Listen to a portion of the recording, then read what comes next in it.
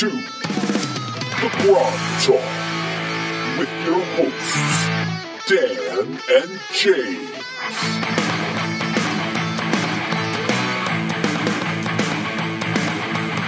So, good morning. Happy New Year. Happy 1980, Dan. I'm so excited. So excited, right? 1980. It's Back to the Future. Anyway, welcome to Grog Talk. I'm James. I'm Dan. And where are we from today, Dan?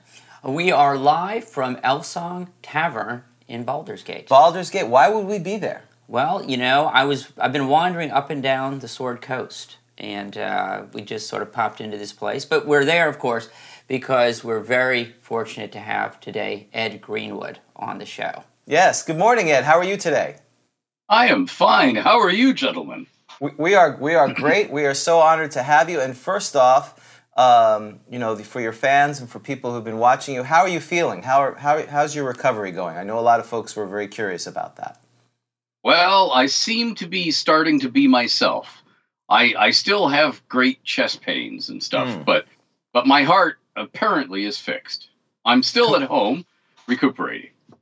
Congratulations. I'm sure that was a tremendous, scary, and challenging time the last months or whatever it was. I don't know the full thing, but we're so glad and thankful that you're feeling better. So, and on the mends, I'm sure your fans are looking forward to seeing you again. We've been following you on Twitter and watching it, and we're so glad that things are good. So, I'm glad of that. And also, seen recently, I'm sure a lot of folks know that yesterday was the passing of Neil Peart, the drummer from Rush, and I know you'd put some poignant tweets out there. Could you maybe talk a little bit about what Rush meant to you and any experience you have with that? Sure. I went to a junior high and high school called Don Mills Junior High / Don Mills Collegiate Institute, which was just a high school in Don Mills, Ontario. Don Mills was situated in what was then the city of North York. Rush was formed at Northern Tech, some 10 miles to the west of us in North York. And this was in the 1970s. And the year before I entered high school, they did away with the dress code. You know, all male students had to wear suits with ties. Right. The girls had their skirts measured to be so many inches below the knee and stuff like that. That ended a year before I started. Okay, so it's that long ago. So they were still very repressive in a lot of ways. And one of the things they did is, Northern Tech, which, you see, most of the high schools specialized in something. They were arts or whatever. Northern Tech had a huge shop. So if you wanted to learn how to fix cars, that was the high school. Okay. So when Rush formed at Northern Tech, a lot of the other principals said, oh, good. So somebody has a high school band, a rock band, as opposed to our orchestras and bands that, were students badly playing the school anthem or whatever, and mangling God Save the Queen and O Canada whenever we had it, aside from that, they said, oh, good, this high school has a band, so none of you can have bands. They'll just tour. Oh, interesting. So they did. So, once or twice a year, Rush would play in my cafetorium. Our cafeterias had an auditorium at one end, and we also had our exams there. They just flipped the tables into, and sure enough, we would have a show with Rush. Now, Neil wasn't their drummer at the beginning. Right. And I he's can still remember. Yeah, he's the new guy. And I still remember when yeah. And Fly By Night came out, and we all rushed to buy our copies. And it was great fun. So to me, Rush is my youth. It's when my knees still worked. It's when I was a teenager, Yeah. all that fun stuff. And it takes me right back there. Geddy Lee telling our stage and lighting crew that if they did it properly, he wouldn't blow half the board when he just started up. and our local music teacher, Mr. Kravitz, who was, long-haired European, loved beautiful cello playing, and didn't have much use for anything else, describing Geddy's singing voice as gargling with razor blades. Ah, exactly. Oh, yeah. Some he kept for a long time, right? And Yeah. yeah. So we were all stunned to hear the news. And it's funny you mentioned, because synonymous in the '80s. That was if you were in the jazz band, one of them would try to play YYZ, and I went to football games with my kids, and sure enough, when the band was getting bored, they would try to play YYZs, because that was kind of the rite of passage if you were in a high school jazz band or whatever, to play some kind of Rush. The bassist would start playing it, and it is part of our youth too. This last concert I went to see with them was in 2013, and I saw them in 1983. So I saw them twice in 30 years. So it's just shocking news. So again, thank you for your thoughts on that. Oh, no problem. I grew up in a golden time. The Rolling Stones played the El Mocambo, which was a tavern that could fit 70 people in it. Wow. Genesis would come and Max Webster would open for them. And then there were all the Canadian bands, April Wine, Guess Who, and they would regularly make the rounds. So I grew up in a golden age without realizing it. Yeah. I mean, I can recall Led Zepp coming to play and them just walking through the crowd we were all lined up to get in. We had our tickets, physical tickets, none of this stuff, lined up at gates to get in, because that was at the exhibition stadium, and the limo pulled up and the members of Led Zepp got out, and they just walked through the crowd, shaking hands and saying hi and saying, "I hope you enjoy the show," and then went through the gates and started playing. Wow. Awesome. That would never happen today. Yeah, exactly. No.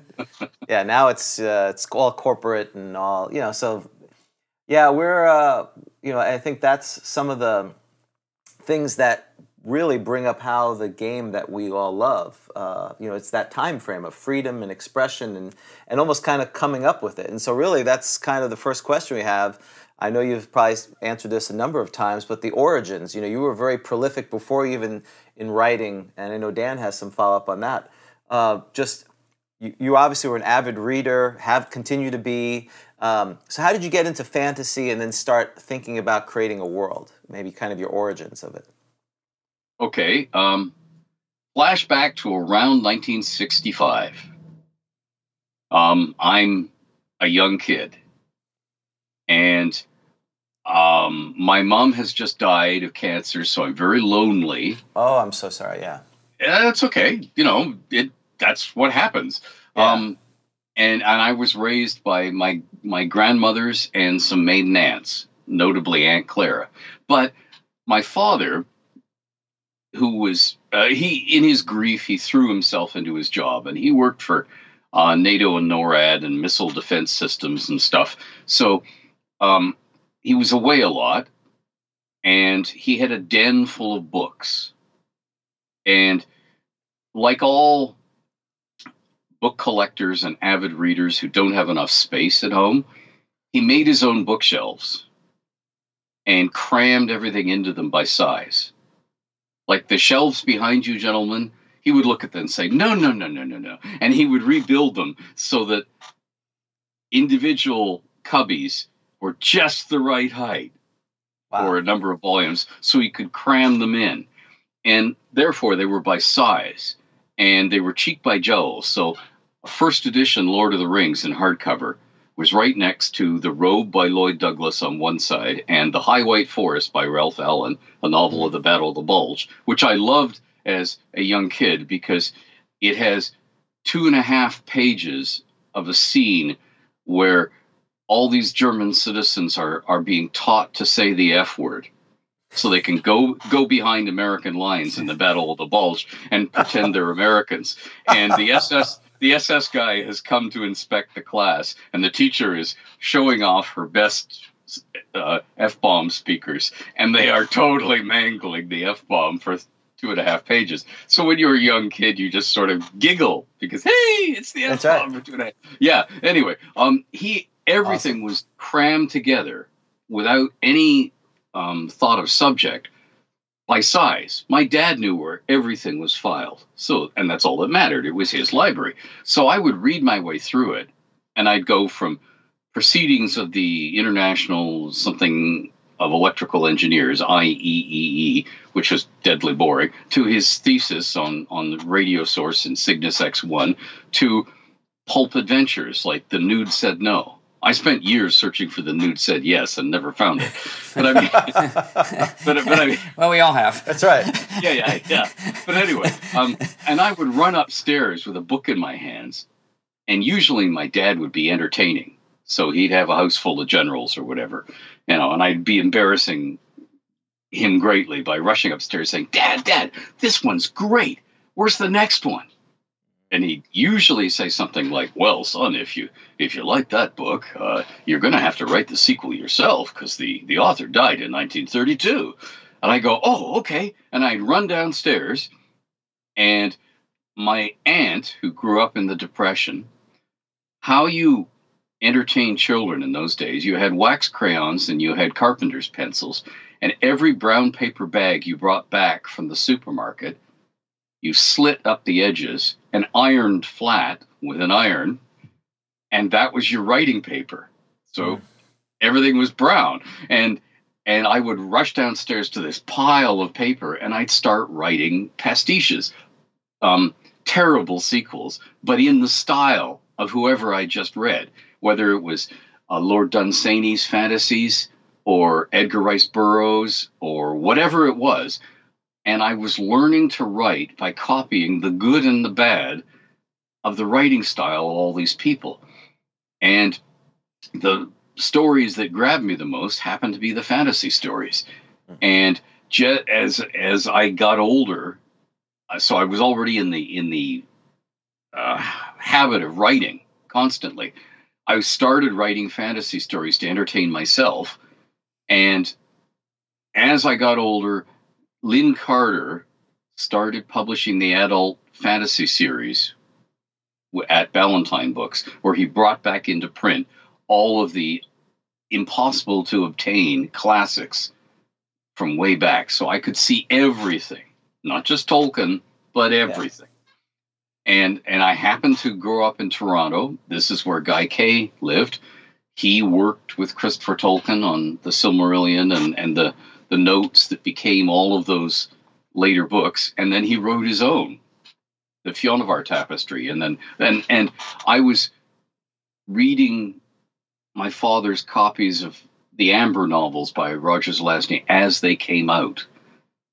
And I was getting hooked on fantasy. Now, what happened was I had written tons and tons of fantasy set in a world that became known as the Forgotten Realms. And the name just comes from the fact that I figured that if we had all these myths and legends of vampires and dragons and so on, but you don't meet them every time you walk down the street, they're all gone. But they must have been prevalent. There must have been a lot of them. And so I postulated, borrowing from Zelazny, who was borrowing from Philip Osei Farmer's World of Tears books, which there were innumerable gates linking all of these worlds, and the gates were hidden, and a secret society sort of controlled their use and access.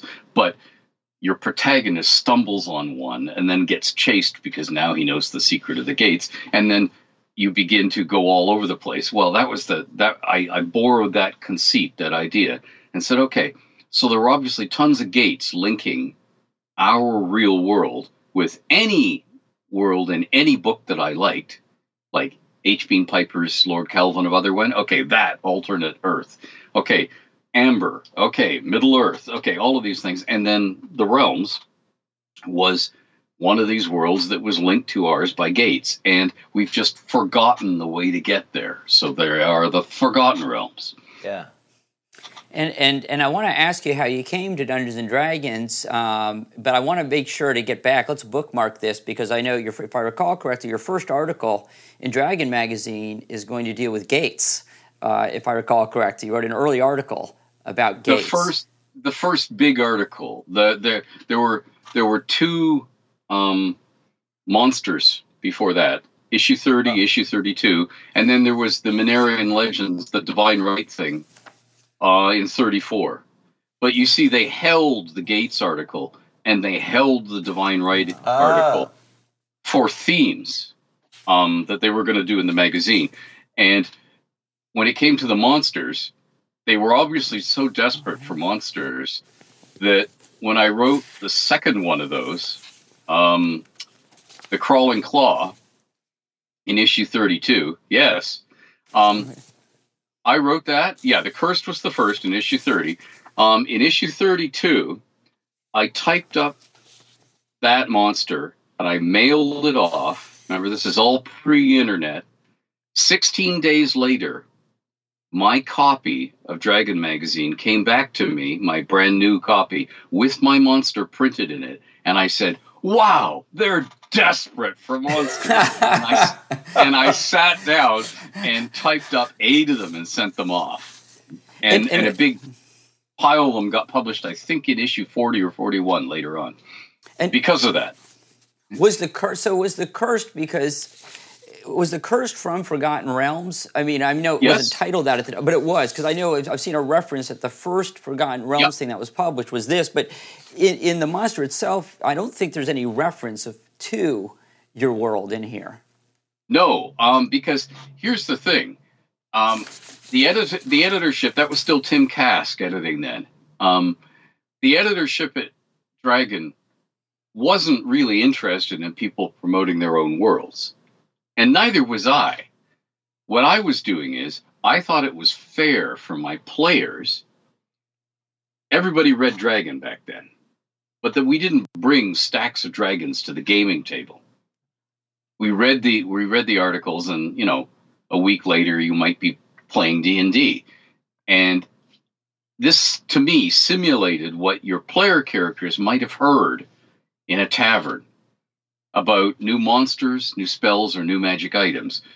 But I somehow felt that it was fairer if I wrote them up, sent them to Dragon, they got published, and therefore editorially vetted, and therefore, in theory, they'd been tweaked for game balance and so on, although in practice they usually just went straight into print. Because I was literate, they went straight into print. And I felt better about throwing them at my players. It felt fairer somehow. So everything in those early articles is said in the realms that isn't specifically otherwise like the Divine Right article, which is about the game Divine Right. And the realms started to creep into the articles in mentions because I'm Canadian. I'm shy. I don't have the brass to do, hi, my name's Ed Greenwood, and I've thought of a new way of rolling dice that none of you schmucks have ever thought of before. So here it is, and here's my article. That, to me, just makes me cringe.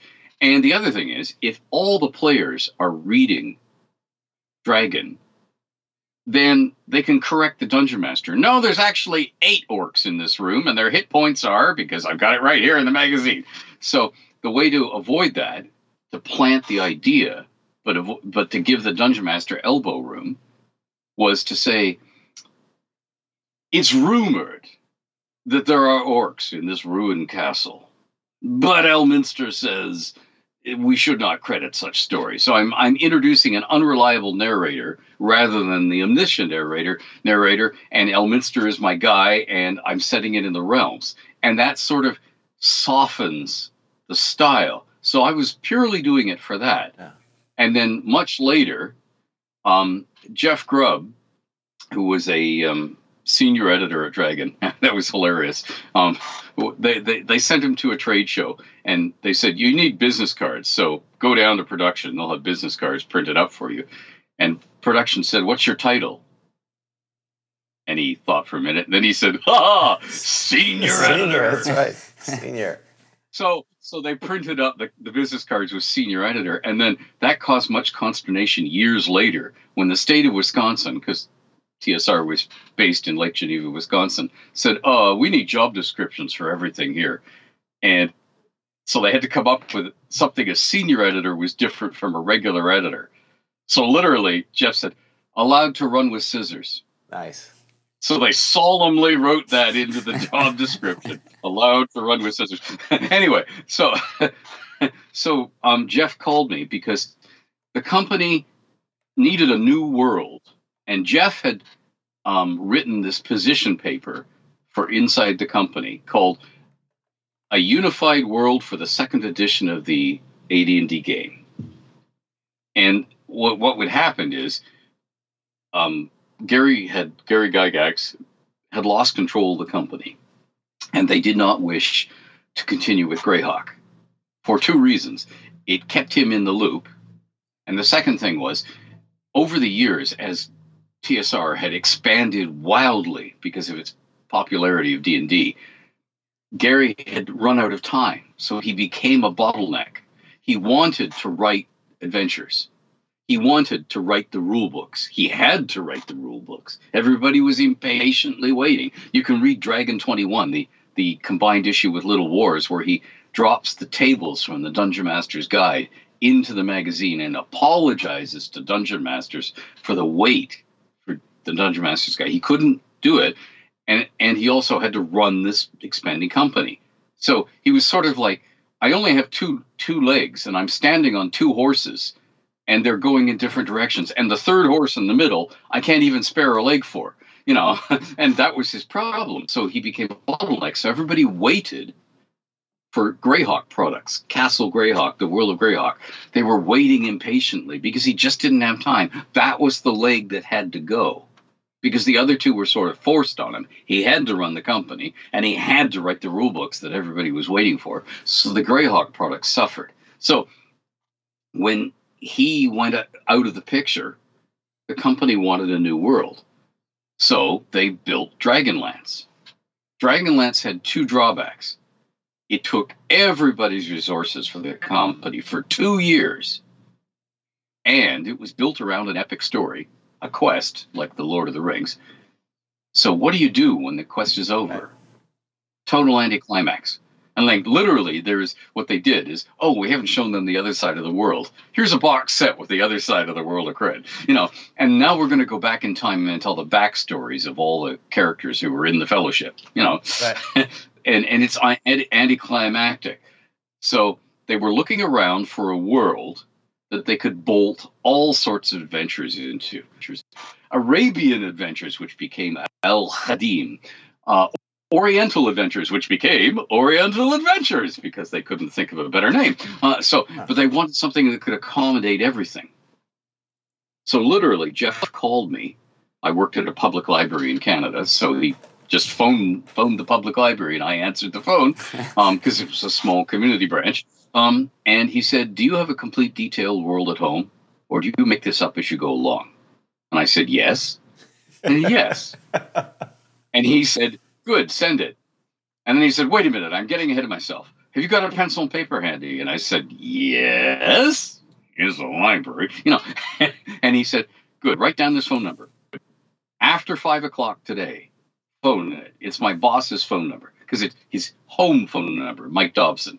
So I was calling him at home so he could make an offer to me for the world. So it could all be unofficial, outside work time, and not at work. So if it all blew up, they could just walk away. Plausible deniability. Yeah. Okay. But, yeah. Okay. So that that was the history. I said yes because I could draw my own maps just fine with a Staedtler pen or with pencil. But if I tried to color them in, it was pencil crayons, which meant the C's all had these stroke marks from my blue pencil crayon. And I was thinking, no, I could get real printed maps. Oh yeah. So I said yes.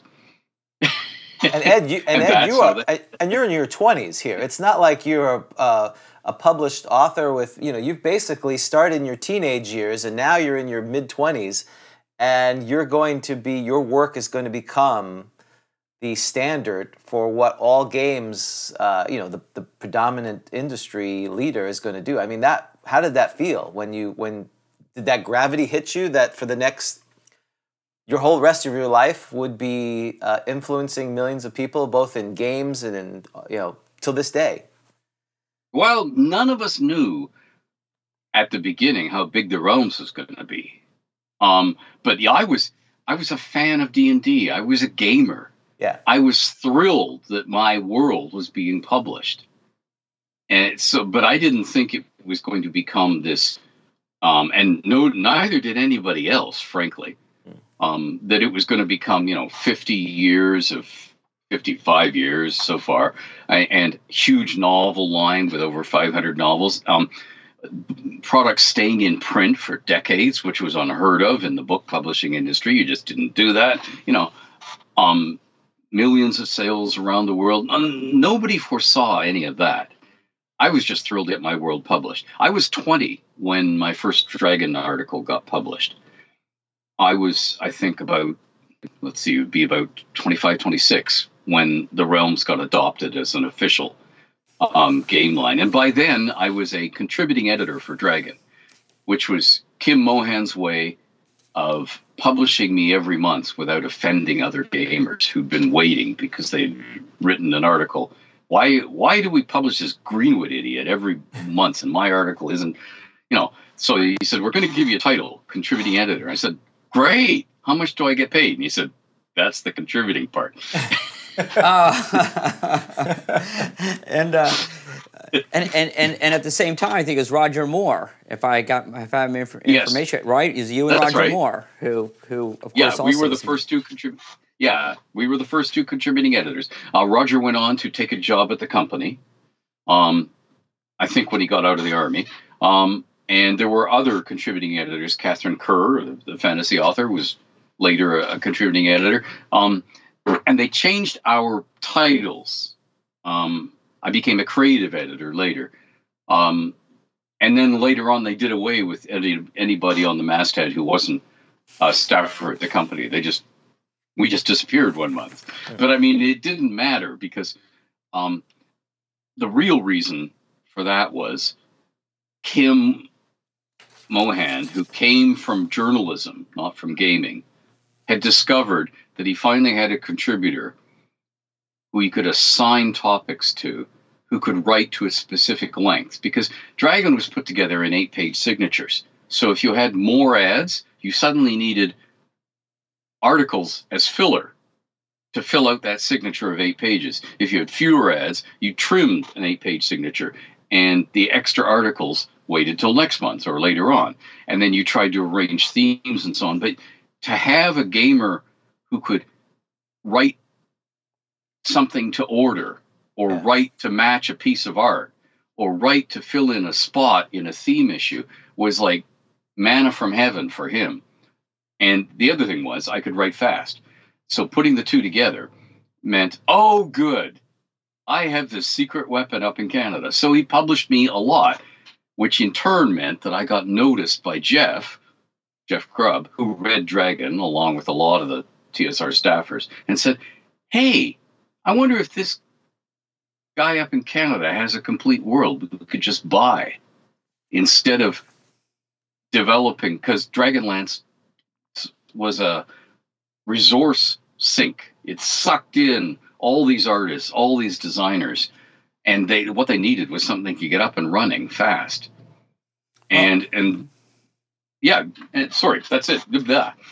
Well, no, I was just going to mention, because I was going back through the Dragon magazines, and what was interesting is in May 1987, a gentleman by the name of Neil Brandt writes a letter, and this is what he says: I would really love to see Ed Greenwood's world mapped out. So, and then in June 1987, there's the announcement, oh, by the way, Forgotten Realms is going to be published. So, because you had published, a lot of the material that you had published had made references to the realms, right? So, I mean, there were clearly people out there that were reading them, and they knew that you had this world out there.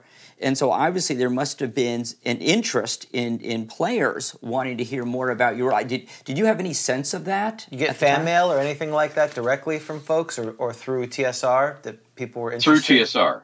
Okay. Nothing directly, but yeah. They would send us packages of fan mail. Still do. These days, most of it comes from penitentiaries.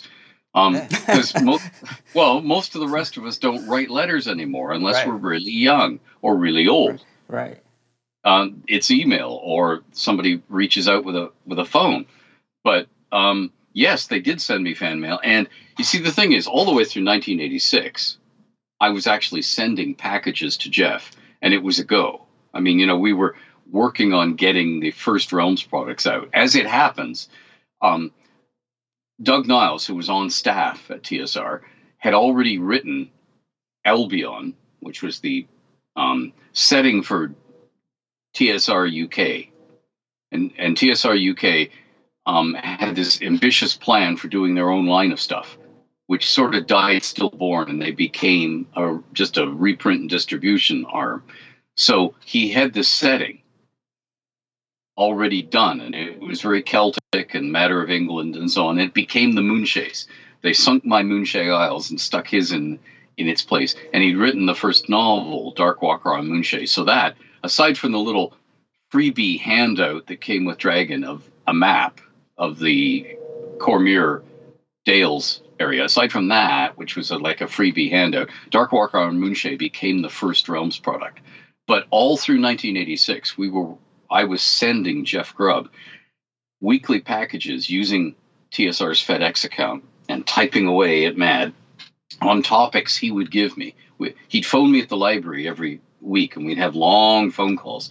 And he'd say, okay, I need more on the dungeons. Do you have anything on this country over here? What do you have on spells? Or what do you have on liches or famous wizards we don't know where they are anymore? And I would sit down and type up a package, and I would send it off to him. And he and Karen Boomgarden, now Karen Conlon, then Karen Martin, were assembling what became the Old Grey Box, the baseline box set of the Realms. So that was happening all through 1986. I was beginning to have an inkling that there were some people who were interested in the world. But here's the thing. That happens with everything. Larry DiTilio's Cerulia and so on was also, he mentioned it in a couple of articles and so on. But they get fan mail of that sort all the time. Like that one that was published. Right. They published that one deliberately as a sort of, let's see if anybody else says let's see if somebody else says yes to this. Because they were trying to figure a cheap way of publicity. Right. Because one thing that TSR was never good at, A, they lacked the funds, and B, the D&D thing sold itself. They didn't have to worry about publicity. People clawed at them to get the next product. They could bring it out with no covers and not telling anybody the title, and everyone would be bringing down their doors to get to it. So they never had to be good at publicity, and they didn't quite know how to do it without any resources. The only publishing organ they had was Dragon. So they were slipping things into Dragon, and we were all reading it. So it was like everybody parsing. It's as if, to bring it back to Rush for a moment, it's as if Geddy Lee stood on the stage and in between two songs said, hey, we're going to have a new album out. Yeah. And it might be called this or it might be called that. And then they just play the new song. And then everybody afterwards, social media would explode with people going, he said there's a new album and it's going to be called this or it's going to be called that or maybe not, maybe something else. Well, they were using Dragon the same way. So they would drop in teasers, and they would see what the response was. See, I'm so naive. I just thought it was a coincidence. That's right. This letter, I'm very naive. Yeah, well, it's almost like watching the Soviets where they're lined up on the dais as the army goes by, who's next to who, and like, oh, that must mean they're going to attack Afghanistan because that guy's 3 things down. Exactly. Hey, so Ed, I know that Tracy Hickman, he and moved over to TSR. Any thought of working for TSR directly and moving to Wisconsin? Was that even broached in the conversations at any point? Many times. I was offered jobs, I think 5 times. Here's the thing. I worked at a public library job up in Canada. Yeah. Public library people are not well paid. We didn't have pay equity then, and it was a female-dominated profession, so their salaries had lagged way behind. So it was, none of us were buying Maseratis on our library money. Yeah. However, it was located in Ontario, so we had full medical and dental. That's just like every citizen gets. So what TSR would offer me, Jim Ward would say, come on down, we'd love to have you here, and you'd be paid in American dollars. And I'd say, but Jim, if I live in Canada and get paid in Canadian dollars, a dollar's a dollar. I go to the supermarket, it's a dollar. But if I live in the States, a dollar's a dollar. I go into the supermarket and it's a dollar. It's not American money that's worth more. Right. It's a dollar. And he said, but we could give you like medical and dental. And I said, I get all that anyway. And I have a family up here and I have a house and everything's settled. Why can't I just telecommute by sending you all this stuff, which is in the end what happened. And probably worked out. You survived, and many of the folks, unfortunately, the whole process changed and it was swept up. So, it worked out for you in the long run, it seems. Yeah, it did. And I mean, from the company's point of view, they got a guy who was working more than full time for them, as in filling more SKUs than a full-time staff designer would. And he wasn't on payroll. I mean, yes, I was getting paid quite well for each product, but I was getting paid for the product. They didn't have to carry me as a staff member with any of the state costs and payroll tax, none of that. It just didn't apply. And the other thing is, I could be asked to do things in a heck of a hurry that would cause the people on staff to drink heavily or run screaming into the hills. Because, their artists used to complain about being asked to do 2 paintings a week. And they'd say something sarcastic like, is it okay if I have half of Sunday off to see my wife? Just so I remember what her face looks like. Something like that, because they were being pushed to do it at unheard of rates. Well, they would ask me to do something. I'd say, sure, here you go. Right. That's awesome. Hey, so I know Dan's got some questions, but we have some folks online, and they have some questions. So Shannon and David have a similar question. Forgotten Realms is still the de facto campaign, and started with 5e still. What's your thoughts on the changes as the editions change, and particularly 5th edition? Are you satisfied with the way they have taken your work? And obviously, I'm sure they've contributed. How do you feel about 5th edition and how Forgotten Realms is being used in it? I love 5th edition. My favorite edition is 2nd. It's the one I did the most rules design in, and it's the one I think in. Okay? I have worked on every edition of the AD&D game, but I haven't actually done any rules work on 5th edition. I've done adventure work, I've done Realms lore, but I haven't actually done the rules mechanics. And I'm not sad about that, because I think the Realms at the moment is in very good hands. The story team they have, Chris Perkins as story lead, Jeremy Crawford as the rules manager and sort of shepherding each book through, Mike Murrells. It is a great team. Okay, I think the Realms is in very good hands. It is also a very small team, so their overhead is small. They use freelancers to do some projects, and the actual people in-house, there are very few of them. I think they're doing a great job, and they're also riding a bucking bronco at the moment, because the thing that I talked with Brian Thompson, who was the head of TSR's book department for a while, years and years ago, saying when he was talking about how as they brought out new products, the sales dropped. And I said, well, you're hitting the same wallets. You're now starting to cannibalize your own consumer base, because you bring out a new world. That doesn't mean you get all sorts of new people for the new world.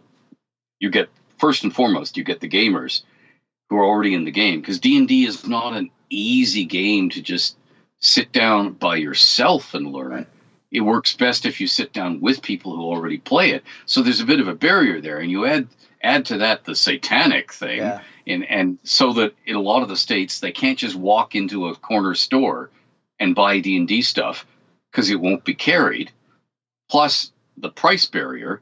This hardcover book is expensive, So you might get it for Christmas and you might get it for birthday if your folks don't get the satanic thing waved at them, but it's expensive.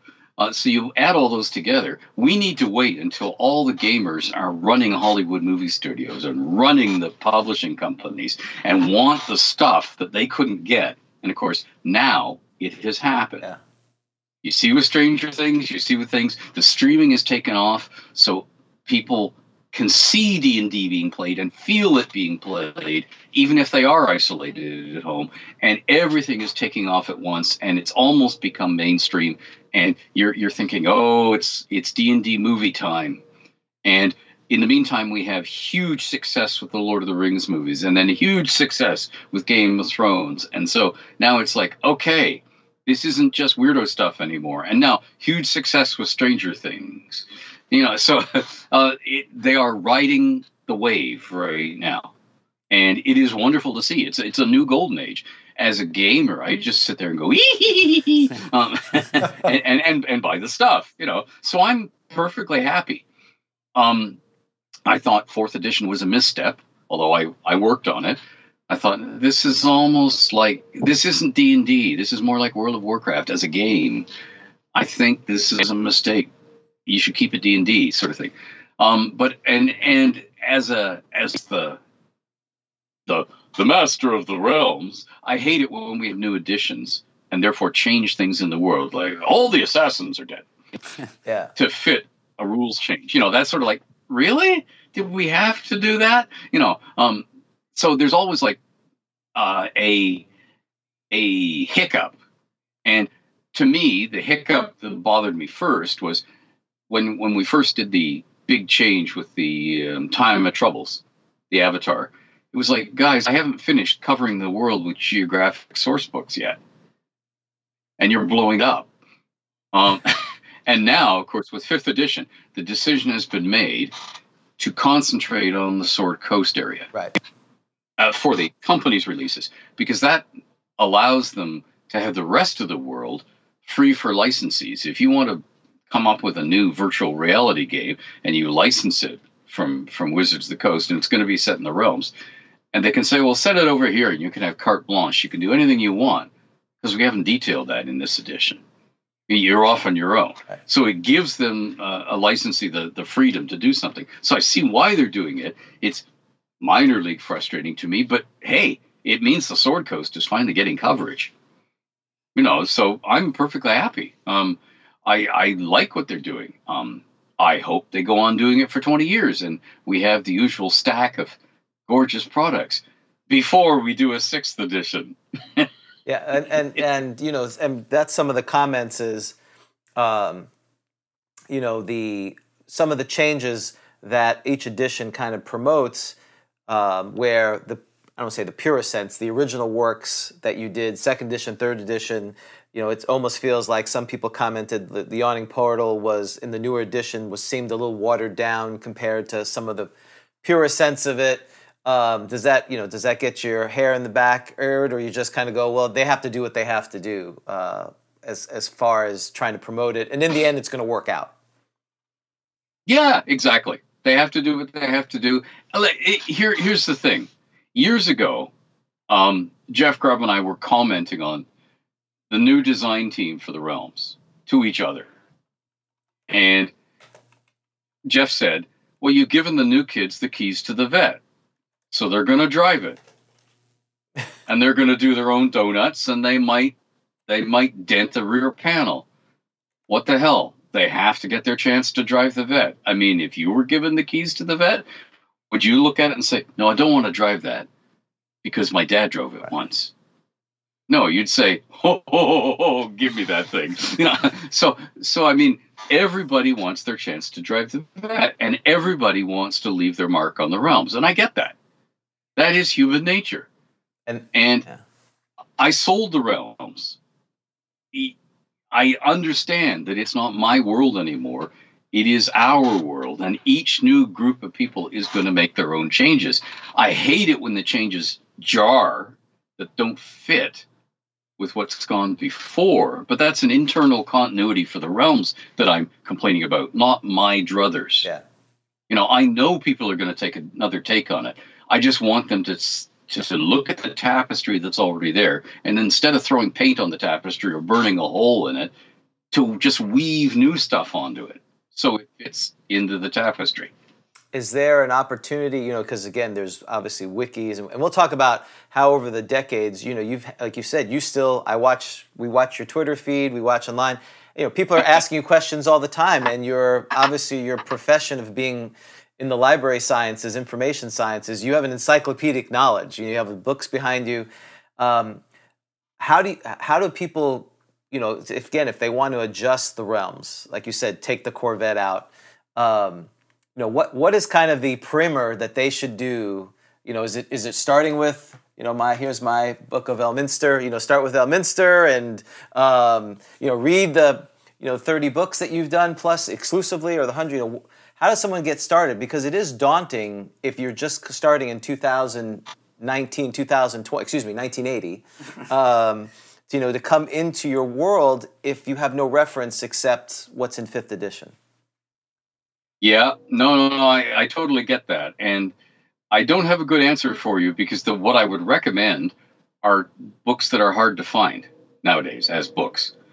But you could do worse when starting in the realms than to have the 3rd edition Forgotten Realms campaign setting, the big honking book, as your backup. I mean, it'll just sink you if you start trying to read through it. But to have it because it's got an index, you can go and look stuff up. That's your backup. The best thing to do is to read the Forgotten Realms Adventures hardcover, which has all the cities in it.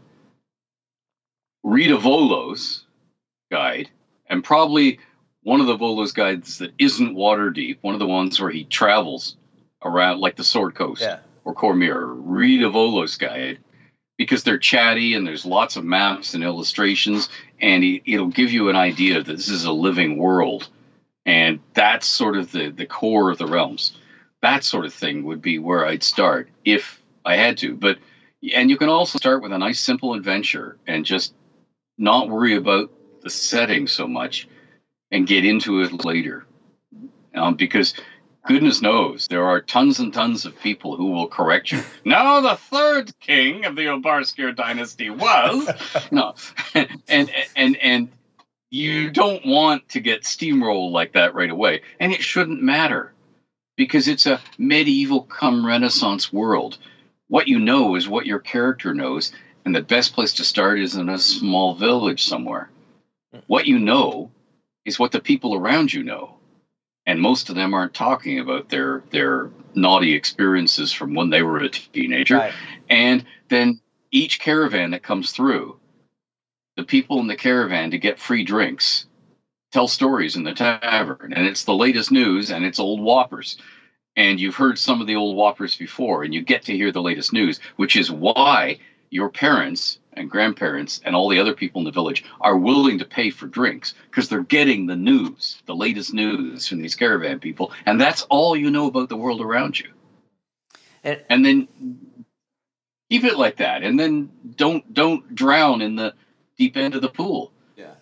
And Ed, did it surprise you, and if it did surprise you, does it still surprise you that gamers are so interested in somebody else's campaign world? Because I think you had mentioned that TSR originally, didn't come around to the idea of having someone's campaign world. If I recall correctly, Gary Gygax assumed people wouldn't be very interested in Greyhawk, and they were a little bit slow to the game. I think Judges Guild caught on a little bit sooner than TSR. So did it surprise you? And if it did, does it still surprise you? No, it didn't surprise me. I think the reason the Realms was so popular when it hit was the level of detail. I think gamers were craving the setting. And if you think about it, most of us don't want to think about it. When we're reading a favorite fantasy novel or, watching a movie, we want to be immersed in the experience. We want to run with the story. We don't want to think about it. But if you sit back and think about it, and when you're a writer or an editor or a librarian, you are pushed more often into the thinking about it We want to go to a favorite place. We want to go to the land of make-believe. Our land of make-believe. We want to go there. And we want, and as a refuge from our real world, to get away from something drudgery like filling out a tax return or something we don't want to do, where we've been paying bills all day. And in those days, paying bills meant typing out or handwriting checks, addressing them, putting them in envelopes, putting the stamp on, licking and sticking it, saying, "No, I got to go to the post office." All that stuff. And you step into this world where you can be the shining prince or princess, and the dragons are flying towards you as you stand on the battlements. Wouldn't that be cool? And of course, it's imaginary, so the dragon can't really eat you. And if the battlement cracks and falls into the moat, you're not really going to die. So there's that little reassuring bit, but it's your wonderful place, not your safe place, but your wonderful place, your place you can go to, and you want to see more of it. So if somebody gives you a detailed world setting that you can end up in arguments about, so Zambia isn't going to attack because the moment they do, Westgate's going to, when you can engage in tactical discussions with other people about the same thing. Or, I think the assassination attempt on King Azun was done by this noble house. Nah, never them. They're all pantyweights. Can't be them. It would have been so-and-so. And you can actually get into an argument and care about an imaginary construct. And you think, God, that's wonderful. Does anybody... Scary, but wonderful. Do any of your fans have you ever been corrected on your own world? So have you ever said something? Oh, yeah. They know it better than you at times? Many a time. Oh, yeah. I work with two secret lore lords of the realms, Eric L. Boyd, Eric Logan Boyd, and George Krashos. Eric Boyd is in Ann Arbor, Michigan. Go Blue. George Krashos is as far south as you can get in Australia. Oh, wonderful. And they have for years asked me little questions or invented little things to say, in this product it says this, but the guys who wrote this product obviously didn't read the first product, so they contradict here and there. So we've come up with an explanation. Is it okay if we use it? And can you give us some names so we can do that? And we do that all the time. I've done that about 8 times this week with them. There's a whole bunch of things sitting here in a file on my desktop for me to get back to them as we add to the dwarven language, the giant language, the elven language, so we can say more words in all those languages. And we have to rationalize every time somebody just makes something up in a product. And we go, oh, we have to add it and explain it away. Now, some people are really good at this. When Erin Evans came up with a whole bunch of dragon talk for her novels, worked fine. Perfect. We can just grab it. We take that for Draconic and add that to our Draconic lexicon and build around it. And some people aren't so good. Some people have a way with words, and as Steve Martin said, some people not way. Hey, so we got a question from Australia, from our Chamberlain, Most August, David Thompson.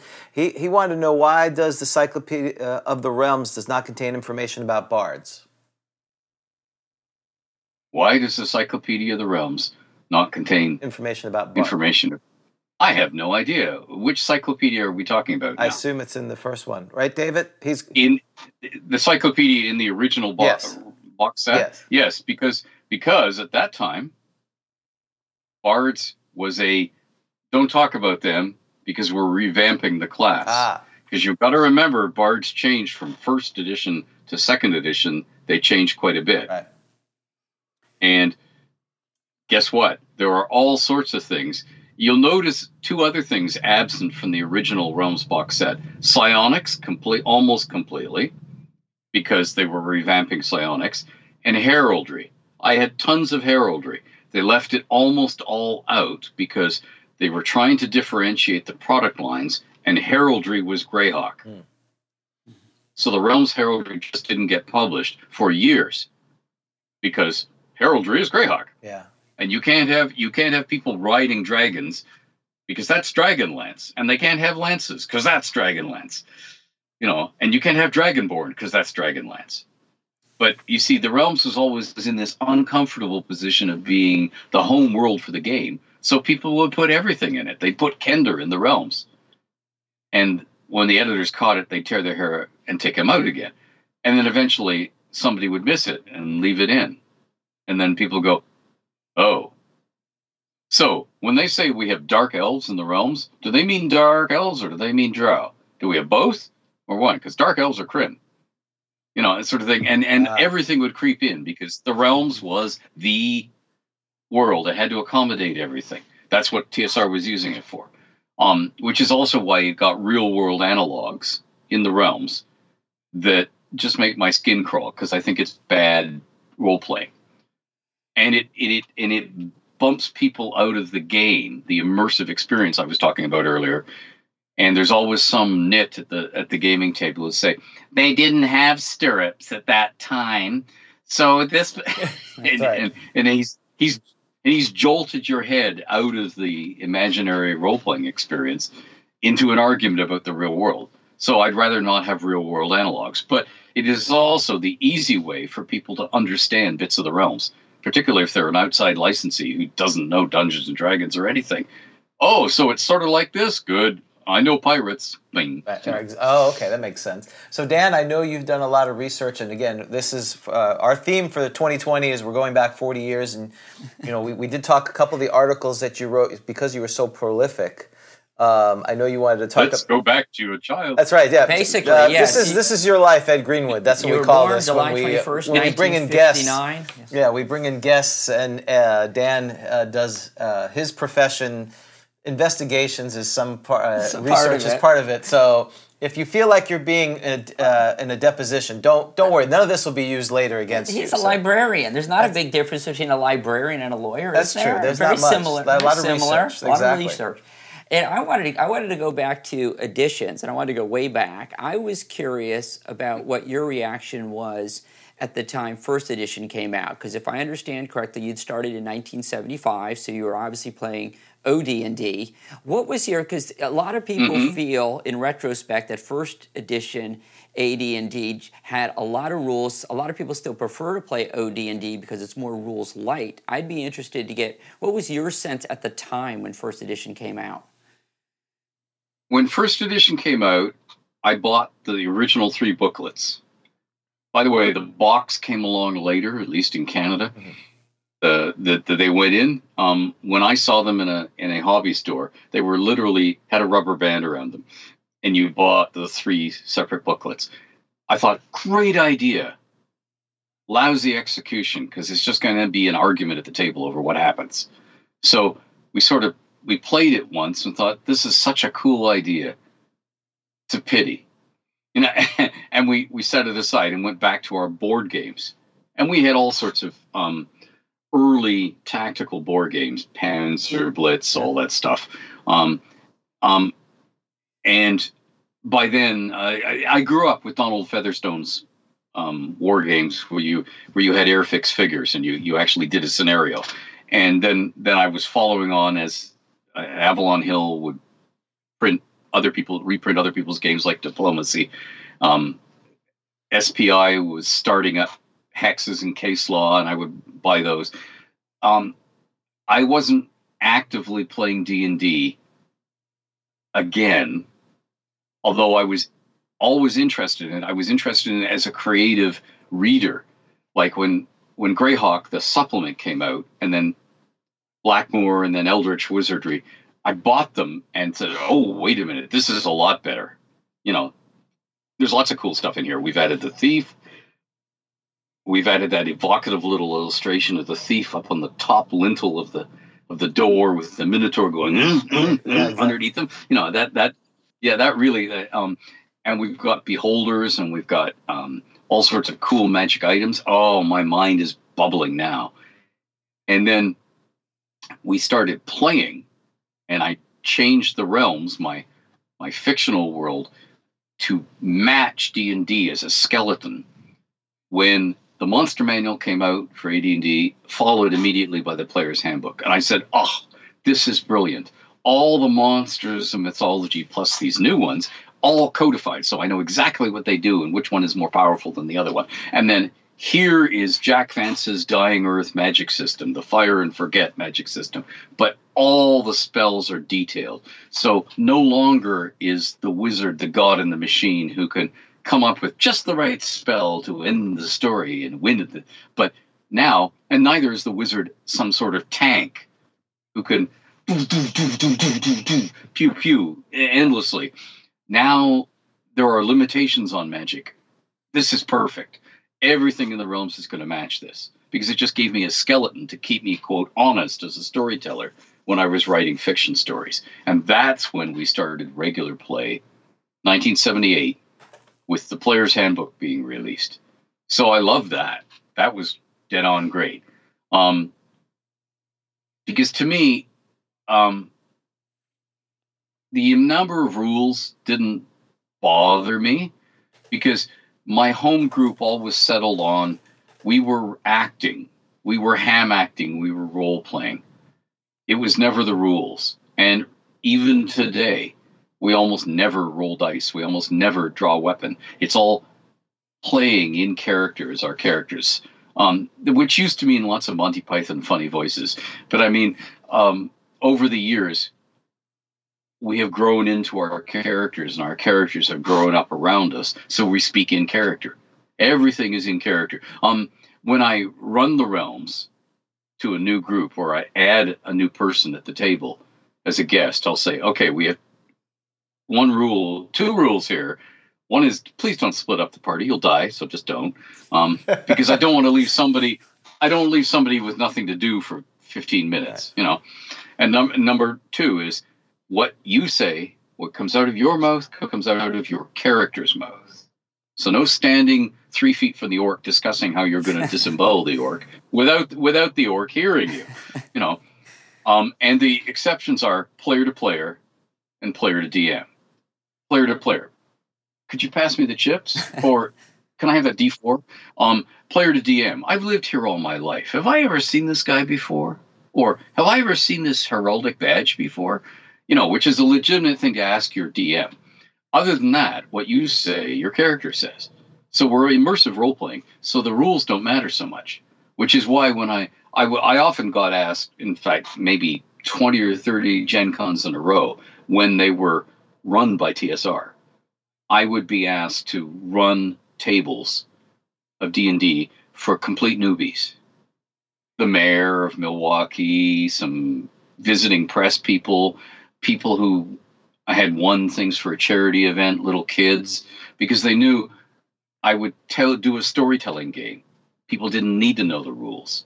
And even from the beginning, there were rules that people didn't use.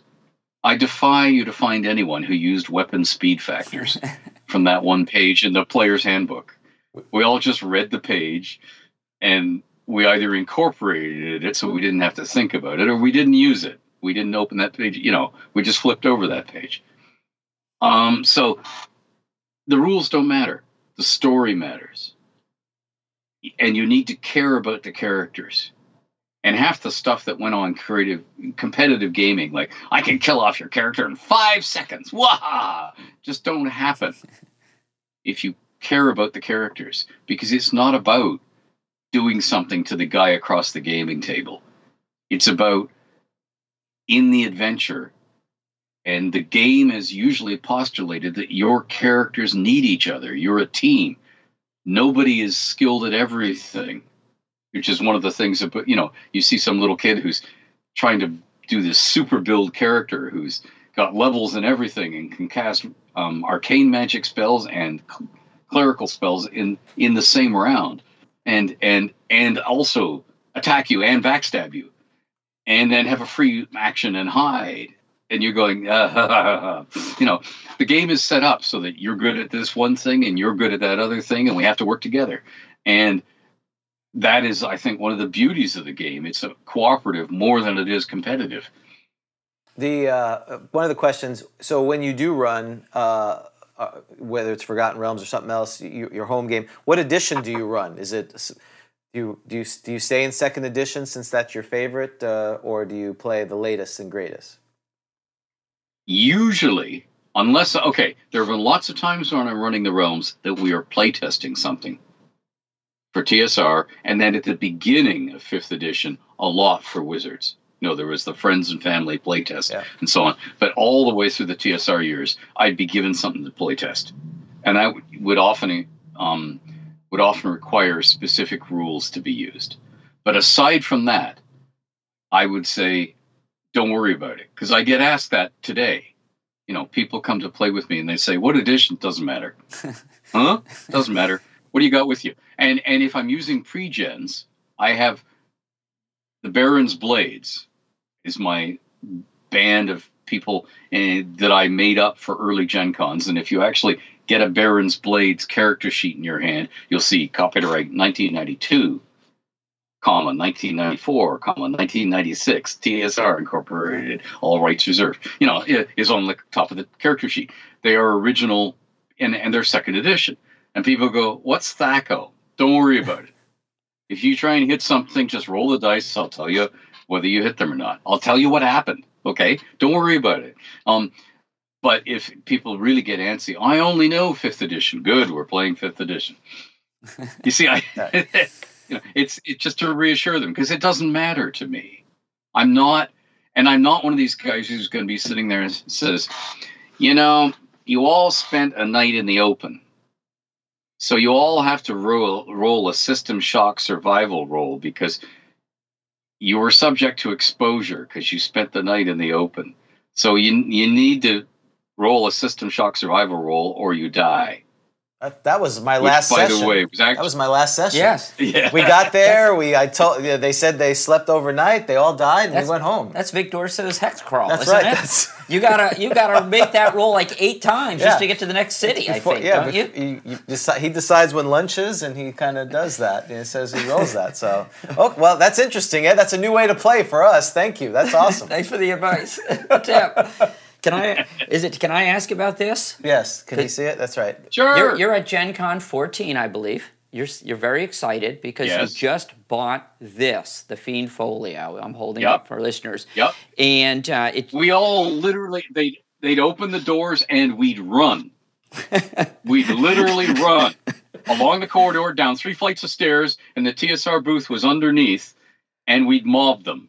And unfortunately, I guess you were fast because you got one, and you spent several hours with some pizza and a Fiend Folio, and it turns out you're less than thrilled, right? You write an article a couple months later, right, in Dragon. Kim asked me to. Okay. Kim Mohan asked me to. He said, "What did you think of it?" And I said, "I was disappointed." Because it's one thing to do the Fiend Factory in White Dwarf, which is where Don Turnbull came from, okay, and have the Dottie, which is the companion monster to the mommy. It's one thing to have fun characters like that. And the Rover, borrowed straight from the Prisoner, this big white bouncing ball that jumps on you, and not explain anything about it. But this is supposed to be an official rule book. So I need the art to actually show me what the critter looks like. Because as a dungeon master, I can't just hold up the book, because then everybody knows what the monster is. And I need to see the monster clearly. If it's got wings, how big is the wingspan? Have they got feathers? Are they membranous? Are there claws on the wings? What? Tell me. I need that. And I need to know a little bit about its ecology. What does it eat? Air? For the longest time, we didn't know what most of the dragons ate. And I don't mind silly monsters, but give me an in-game silly explanation as well, so that I can at least hand wave it. And a lot of the monsters in that disappointed me because they didn't come up to that standard. And Kim said, "Good, write me an editorial." Now, Don Turnbull and I met, and he wasn't upset about it. He said, "Yeah, that's fair game. No foul. Okay." But yeah, Kim asked me to write that because, for one thing, he didn't want Dragon to be a house organ. It was being criticized that way by some gamers. You're going to say everything's rah. Your job is to pump up each new release, no matter how crappy it is. No. No. Look here, we don't do that. See, look, So he that was one of the things he assigned me to write, and I wrote it. And it's what I really felt. I expect the books to be an official rule book to meet this standard because we're paying big money for this. Yeah. Did you ever warm up to it? Did your opinion ever change, or to this day is that still sort of your opinion on it? Oh no, I think a lot of the monsters in there are cool. My opinion was, you had these really cool monsters, the ones that aren't as boring as, say, the dinosaurs in the Monster Manual. Oh yeah, it's a dinosaur. Great. Or it's a hill giant. Oh, club, throw things at us. Body odor. It's not going to be that basic. There are some really cool monsters in there. I need the explanation. Why is this thing called the Burbalang? Why does it float in the lotus position? What does it do? How do they reproduce? What is it? What does it exist? What are its aims? What does it want to do? Does it want to eat me? Does it want to trick me into something? What does it do? There's a gentleman now, a blogger, who's just published a book called "The Monsters Know What They're Doing," which is all of his blog posts about tactically what a monster will do. But I mean, that title is very germane. The monsters know what they're doing. The rule book should tell you what they do in life. Where they fit into the ecology of the world, what their aims would be, all that stuff. You know what, Ed? It sounds like he would be great for a series of articles on the ecology of monsters. Right. Wouldn't that be perfect for him? I think that would be great. There's only like 600 of them. I'm sure he could work on it in his spare time. Could you talk how did the ecology? Because I think some of the most beloved Dragon magazine articles, without question, are the ecology of. And so maybe you could talk a little bit about how it came that you started writing the ecology of. Did they approach you about it? Was it your idea? Because those were wonderful articles. They were. I love doing them. Okay, there was a short-lived role-playing magazine called Dragon Lords, which I never saw. Okay, and I'm not sure how long it lasted, but there were 6 ecology of articles written in it by, I presume, the editor or mainstay of that magazine that were sent to TSR. And Kim and I think TSR bought them, purchased all rights to them. As anything you wrote for Dragon, they purchased all rights to, because they had to, because it was an addition to their game, and they could build on it and reuse it. So when somebody does gem dragons in an early dragon, they can be added into later editions of the game without going back to the original author. And of course, that's been done with all of my Realm stuff. Many people run riffs on stuff I've written, and I may or may not get credit. I certainly don't get paid again for them, that sort of thing. So they had purchased these original ecology articles, and Kim just emailed me, mailed back then, photocopies of the articles and said, "Hey, can you do a bunch of these? We need them to be this length, because we're going to have an illustration for each one. So you need to leave space for the illustration, and it would be lovely if you covered something from this list for the beginning. Basilisk, cockatrice, piercer. They were sort of like the oddball monsters, but that were core, like the piercer. So it falls. So then what? What if it misses you? Can it crawl and get back up?" And that sort of, stuff like that. That, again, to go back to the Fiend Folio, the stuff that wasn't properly covered in the book. How do they reproduce?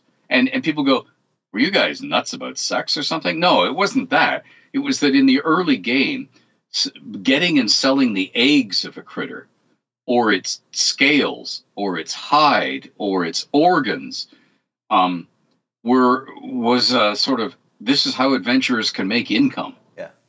So we need to know, are they useful for anything? How expensive should they be? I mean, is a dragon egg incredibly valuable, or is it just a huge omelet, or does it just stink the place out and nobody wants it near? That'll affect its price. So all that stuff they wanted covered. So that was literally an editorial assignment. Kim said, could you write one of these? And I wrote a whole pile of them. And again, I used unreliable narrators, with Elminster providing the footnote commentary, because in many of them, because it provided a little wiggle room. If you want to run them this way, this. If you want to run them this way, this isn't true. Sort of thing. And yeah, they were. I had great fun writing them, and those are the sort of articles, as I told Kim, I can write till the cows come home. Just give me more. That sounds like a Kickstarter for Ed to complete the Fiend Folio, Yes. the Apology of the Fiend Folio. Yes. We need to set that up for him. And We'll give him a week. That's right. He only needs a week to finish it, right? And he'll have all the ecology done for every monster. That'd be great. In my spare time. In your spare time, exactly. Yeah. It would have to be worth your while. We'd have to have stretch goals, right? If they only give X, you only do A. If you want Z, they got to complete all this. That'd be amazing. Sure. Yeah, if you can get me $200,000, I will happily do it. All right, you heard it, folks. 200,000. Go ahead. 200,000. Ed will redo the Ecology of the Fiend Folio. That's amazing. I love it. Ed, you have 200,000. What are you waiting for? I do. I think you are. You're independently. You're the treasurer of this thing. That's okay. Ed, could you also talk about your articles on the Plains of Hell? And also your firearms articles. I think when people think of old articles of yours from Dragon Magazine, those are two that are often talked about. Sure. I wrote up the Hells on my own bat because I thought this is something that needs coverage. Now, there was a gentleman, a friend of mine in Toronto called Alex Von Thorn, and he wrote a seminal article called The Politics of Hell that was published in Dragon 17. And I loved that. And it did beg a very important question. Why is Lucifer, why is the devil never mentioned? And of course, the reason it's never mentioned because Gary was having troubles enough with teenage mothers from heck and this dangerous satanic game. So he did not want a holy roller to, from the pulpit somewhere, wave a monster manual and say, the word devil is in this book 46 times. And demons are in the book too, 82 times. He didn't want that to happen. Which is why, by the way, in a later edition of the game, they got rid of it. They got renamed. Yeah, so literally, so that holy rollers would have to stop doing that. They'd say, so where is it mentioned in the book? It's not.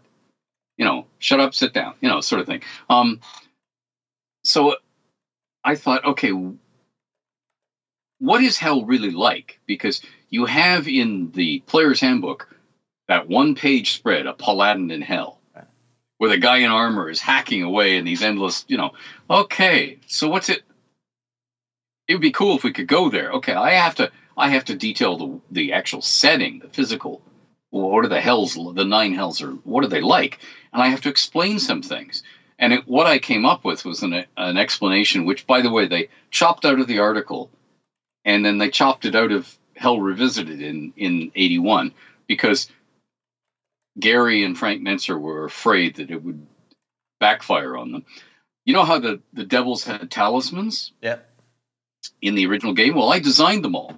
I drew them.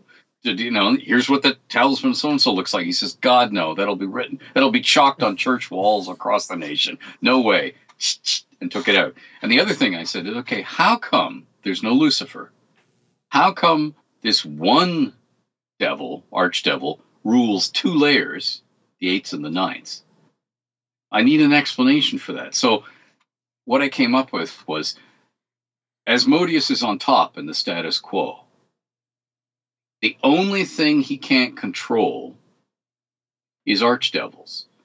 Lesser devils can be summoned, and so they are subject to the will of the archdevils. But an archdevil has free will. So if two archdevils get together and have kids that he doesn't know about, you can have a legion of potential Lucifers, people gunning for him. So he outlaws that. So what I came up with was Lucifer and Batna, his consort, had a kid, Lucifuge, without permission.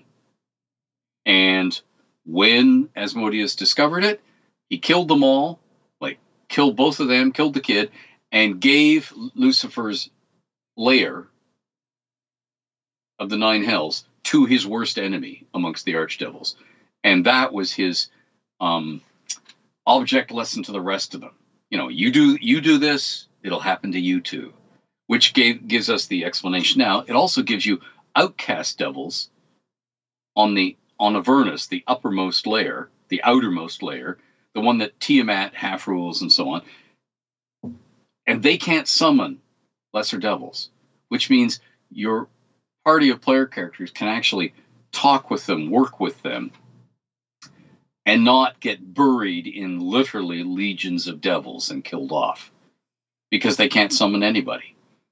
So it's just you against that. So that's and I wrote it up, and Kim said, "Oh, this is wonderful." You see, there are a couple times I managed to impress Kim. Nice. The first one was the Gates article in 37. That's why he offered me the contributing editor, because he said, "I have never seen an article that has footnotes." Oh, awesome! Submitted to our magazine. So that was the Gates article. Well, when I did the Hells article, he said, "This is glorious. There may be a delay in publishing it. I have to send it around." Meaning, he has to put it on Gary's desk. He has to put it on Frank's desk. It has to have approval from all of them. And sure enough, I saw one of the manuscripts later, and they'd all written this and that on them. Check mark. This is good. Oh yeah. No, not this here. That sort of thing. So, I had great fun writing that, and I immediately started working with a gentleman in Vancouver called Stephen Innes, who created a monster for the game called the Lilend, or the Lilendi in plural, on Limbo. And we worked on that for 2 or 3 years, and then it got killed. No, we're not going to go with this. But we worked out the kingdoms of the Slad and what all the because I wanted to cover every single of the important, exciting outer planes. The Happy Hunting Grounds didn't thrill me because I knew what it was.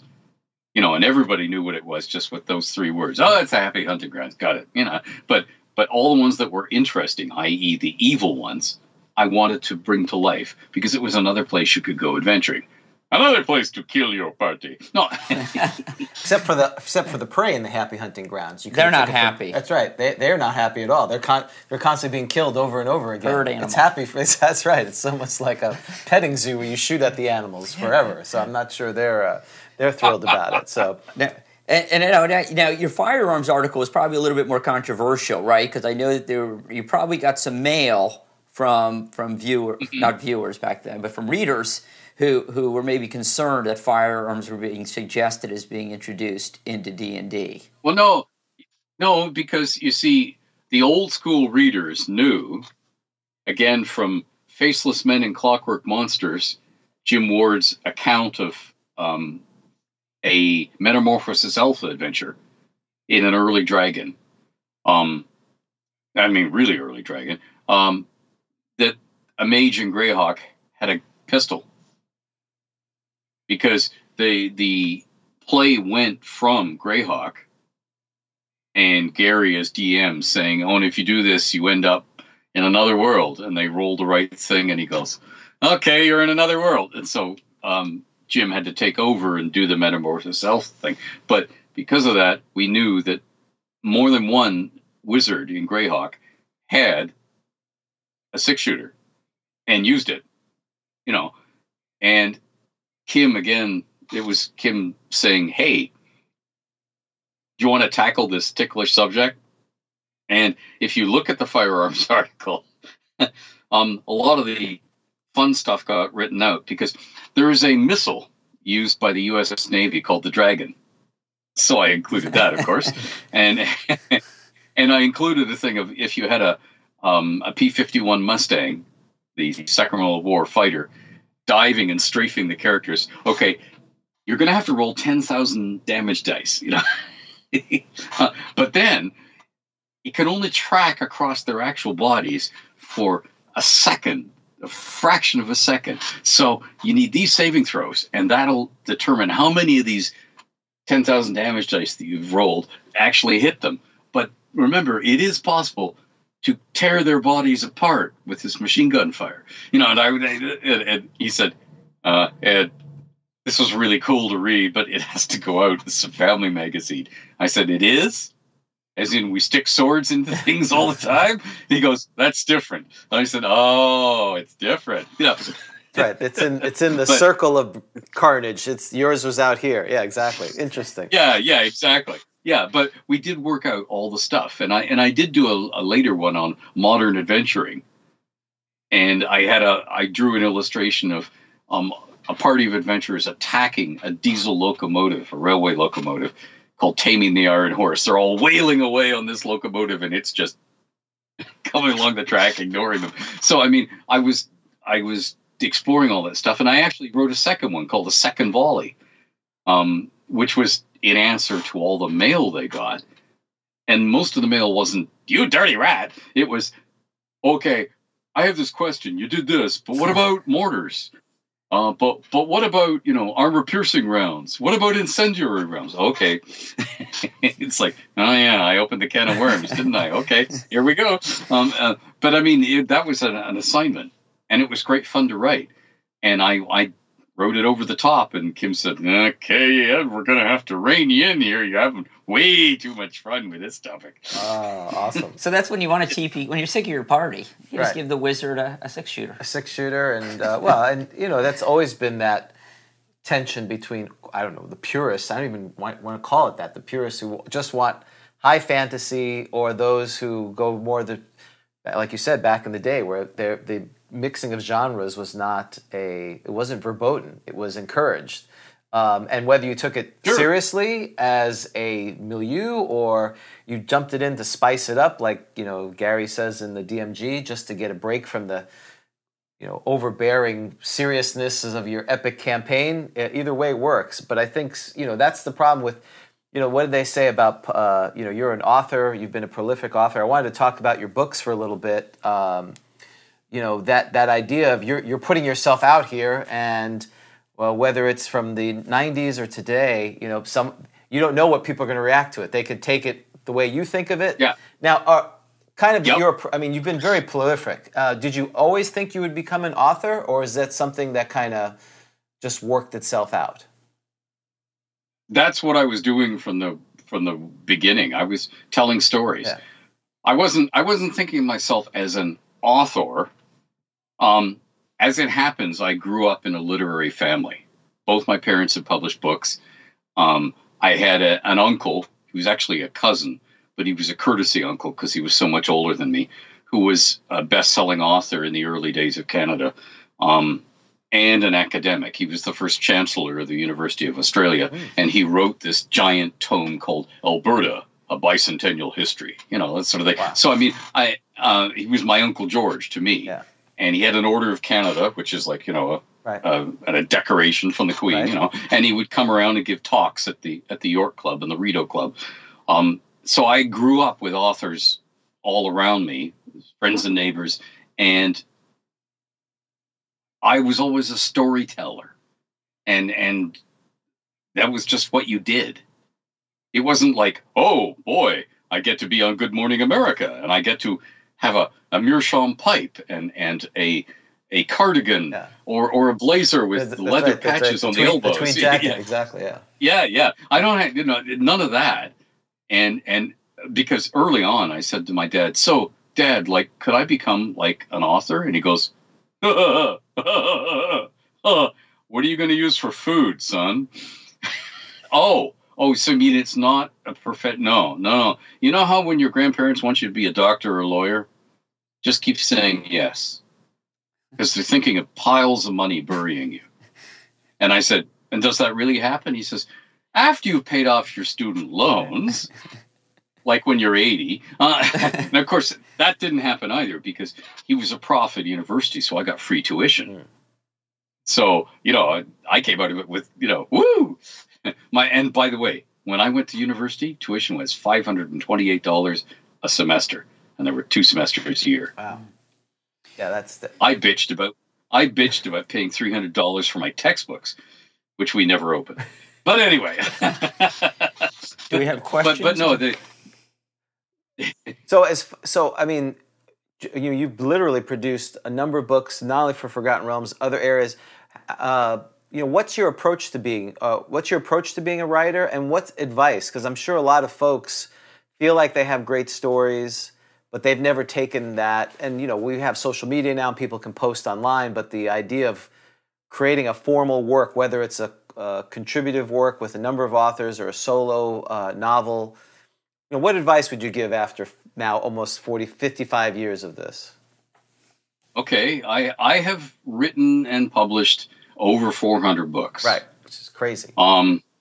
Yeah. In a good way. It's just so prolific. Yeah, but despite that, take this advice with a palm full of salt, because we're all different. Okay? The number one advice I could give to somebody who wants to write is that writers write. You have to put your bum on the chair and your fingers on the keyboard, and these days it has to be a keyboard. I mean, you can write in longhand, but you're going to have to be typing it before you send it to anybody in any format, even if you're self-publishing. So you might as well start at the keyboard. And you have to do it. The world is full of people who've never finished their novel. I have finished about 75 novels. It's easy. It's not. I don't mean it's not hard work, but it's easy. It's like saying playing tennis. It's easy. You get this racket. You hit the ball over the net. Somebody on the other side hits it back. Easy. It's much harder to be good at it. Okay, but I can explain it very easily. That's the same thing for writing. You actually have to sit there and do it. You have to keep at it. Sometimes it will be a slog, but it's an awful lot easier if you think of it as tiny, small steps and you just get them done. If a novel is a collection of this many thousand sentences, just write one sentence. Okay, write one other sentence. And here's one way you can write a book. I call it the rock video way of writing a novel. Write a cool scene. And if you've seen a Marvel Universe movie, it's one short thing where somebody does something, there's a reaction, and then they say something clever, some quip. Yeah, pithy thing, yeah. Yeah, or go back to Arnold Schwarzenegger, you're fired. That's it. Or at the end of Eraser, you had to catch a train. Something simple like that. Okay, write that scene. Okay, print it out. Write another cool scene. Print it out. Cut them down so they're like on index cards or however big the scene is. Put them on a huge empty table. If you don't have a huge empty table, use the floor. Then arrange them in the order you want them for your story. I want this scene to happen before this scene. And then you say, okay, what are the big scenes that are missing? Oh, yeah, he has to marry her. So you take a blank piece of paper and you write, marry her, thump. And you go, oh, that's a big fight with a dragon. Blank piece of paper, thump, put it there. Fight with the dragon. Get them in order. Okay, now, rock video time. Go back to a rock video that tells a story, as opposed to one that shows you the guitar player's pelvis gyrating in your face 42 times. Wow, nice. So you want a video that tells a story. You can find them on YouTube. Turn the sound off.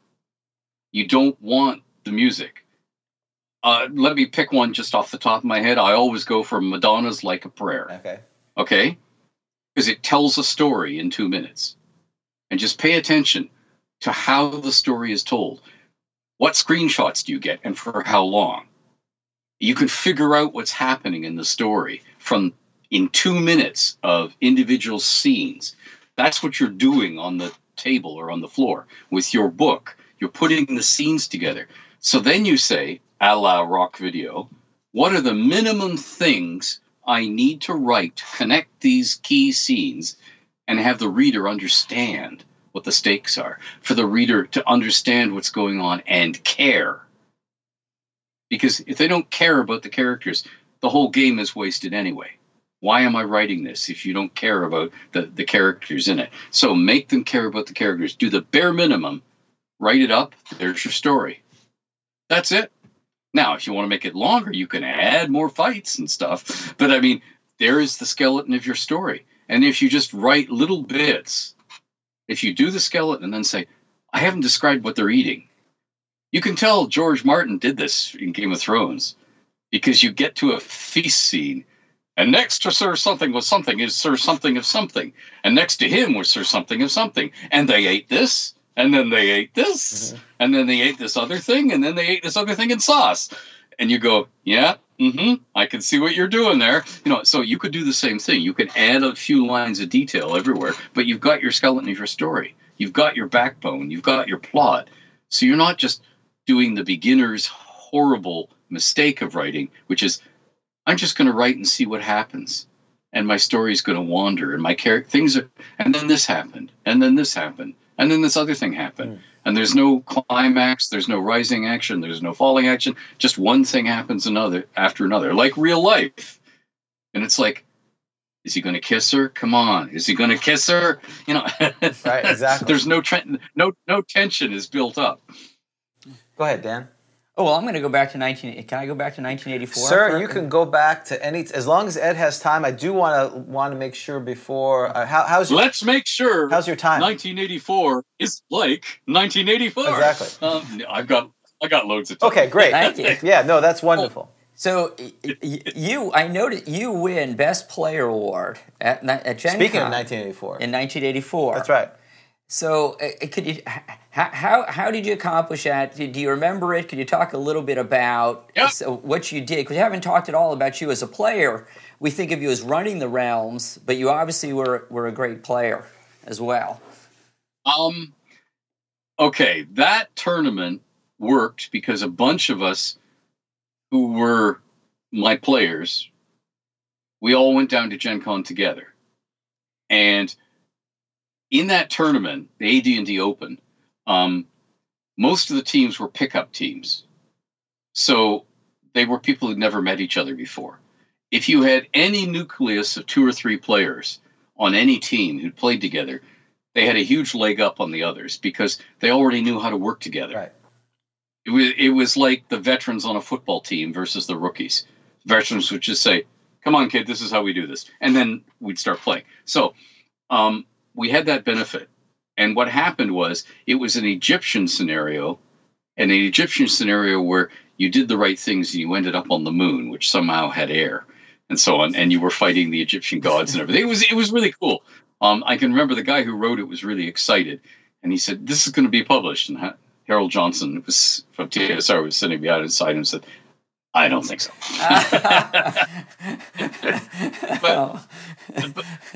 but it was really a fun thing to play. But we voted for who was best player.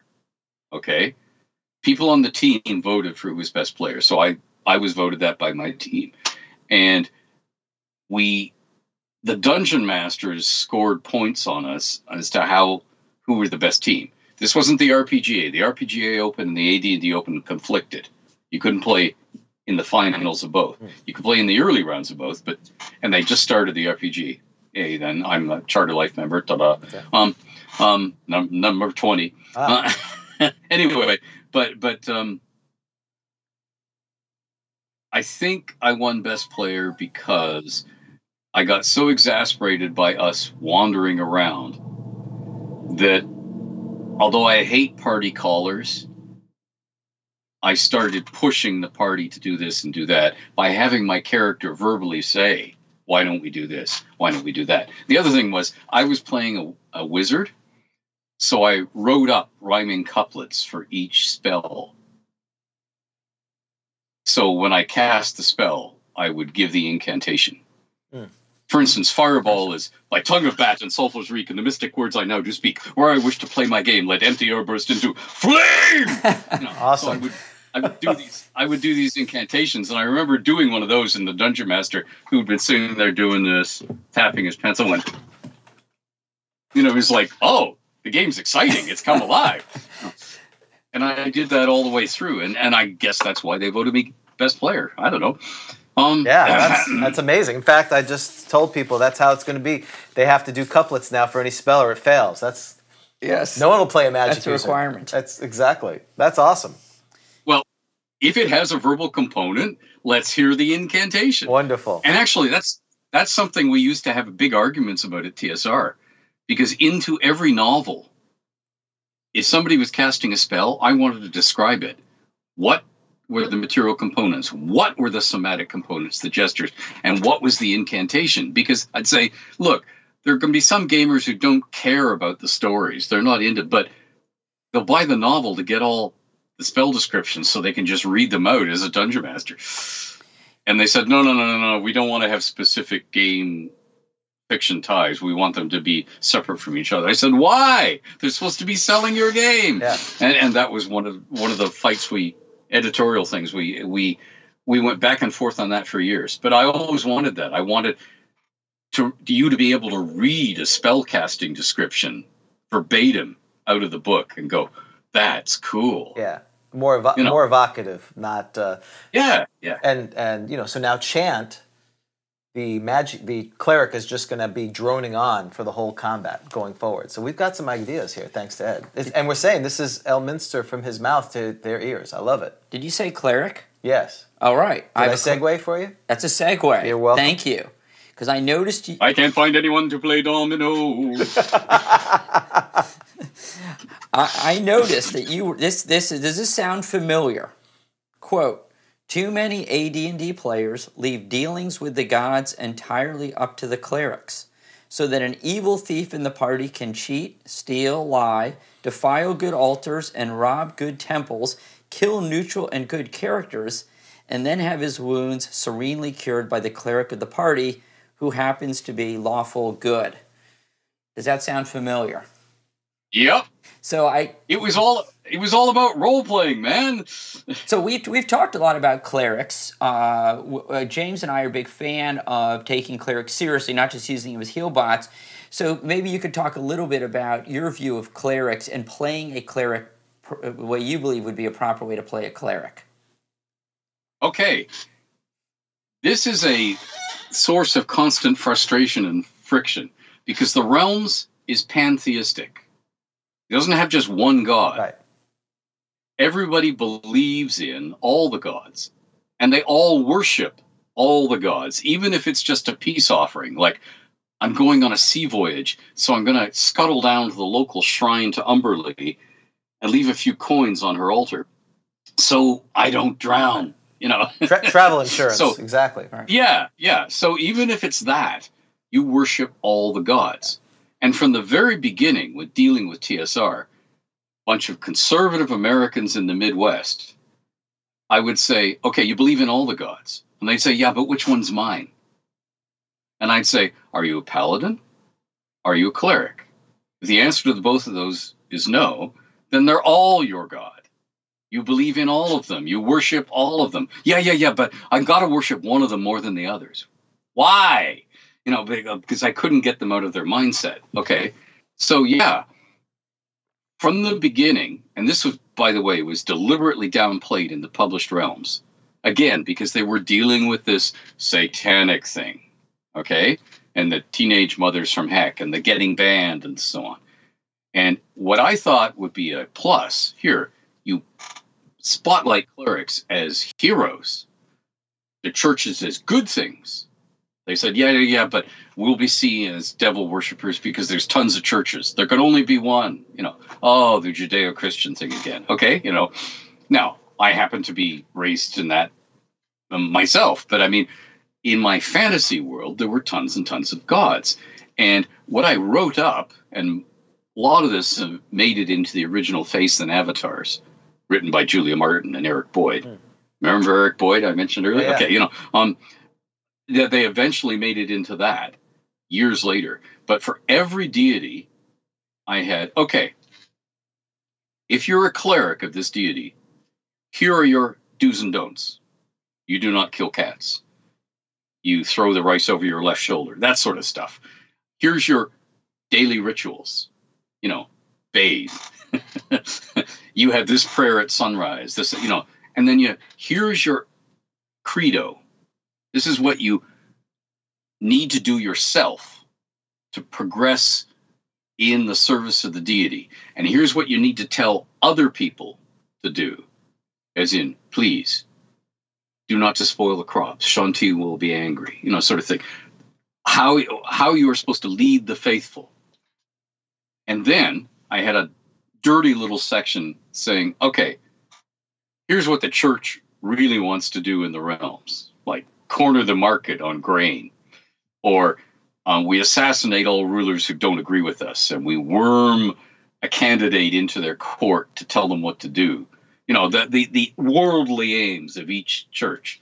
And I think that's that bit that really upset the powers that be at TSR, because they were afraid that there'd be a backlash from real clergy, to admit that there were secular aims for each priesthood.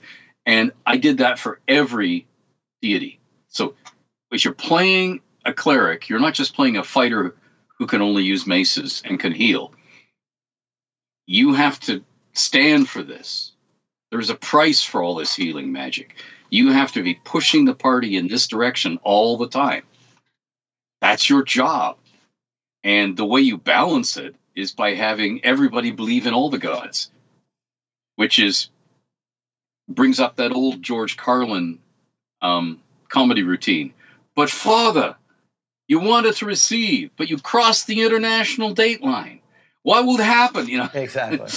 and I'm sure God would understand, sort of thing. Well, that's the thing. You balance that by having all the party members believe in all the gods. So the moment the cleric says, we must do this because this is the right thing to do. Yes, but I do have to point out that Shar would say that this is the right thing to do. And Shanti would say this is oh, for God's sake. I mean, but I needed that all put into the game. So I put it into the original realms, and none of it got published at the beginning because they wanted to backpedal on that because that was a potentially touchy subject. But I saw its lack from the beginning. There should have been a credo in there all the time. So if I'm playing a cleric, okay, how do I dress?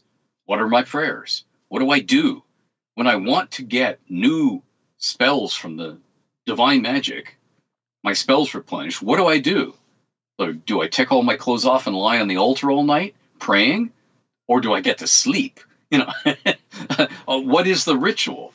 If I'm a druid, do I go to that hollow tree, take all my clothes off and get inside the hollow tree and sleep there all night, communing with the god as long as I'm awake? What gets me the spells? What am I supposed to do? If I pray to God, am I supposed to be active at the workbench trying to build something? And he will, oh good, you're building something, my son. Here are your spells. They will go into your mind as you work on this project. What is it that God wants? And I wanted all of that in the game.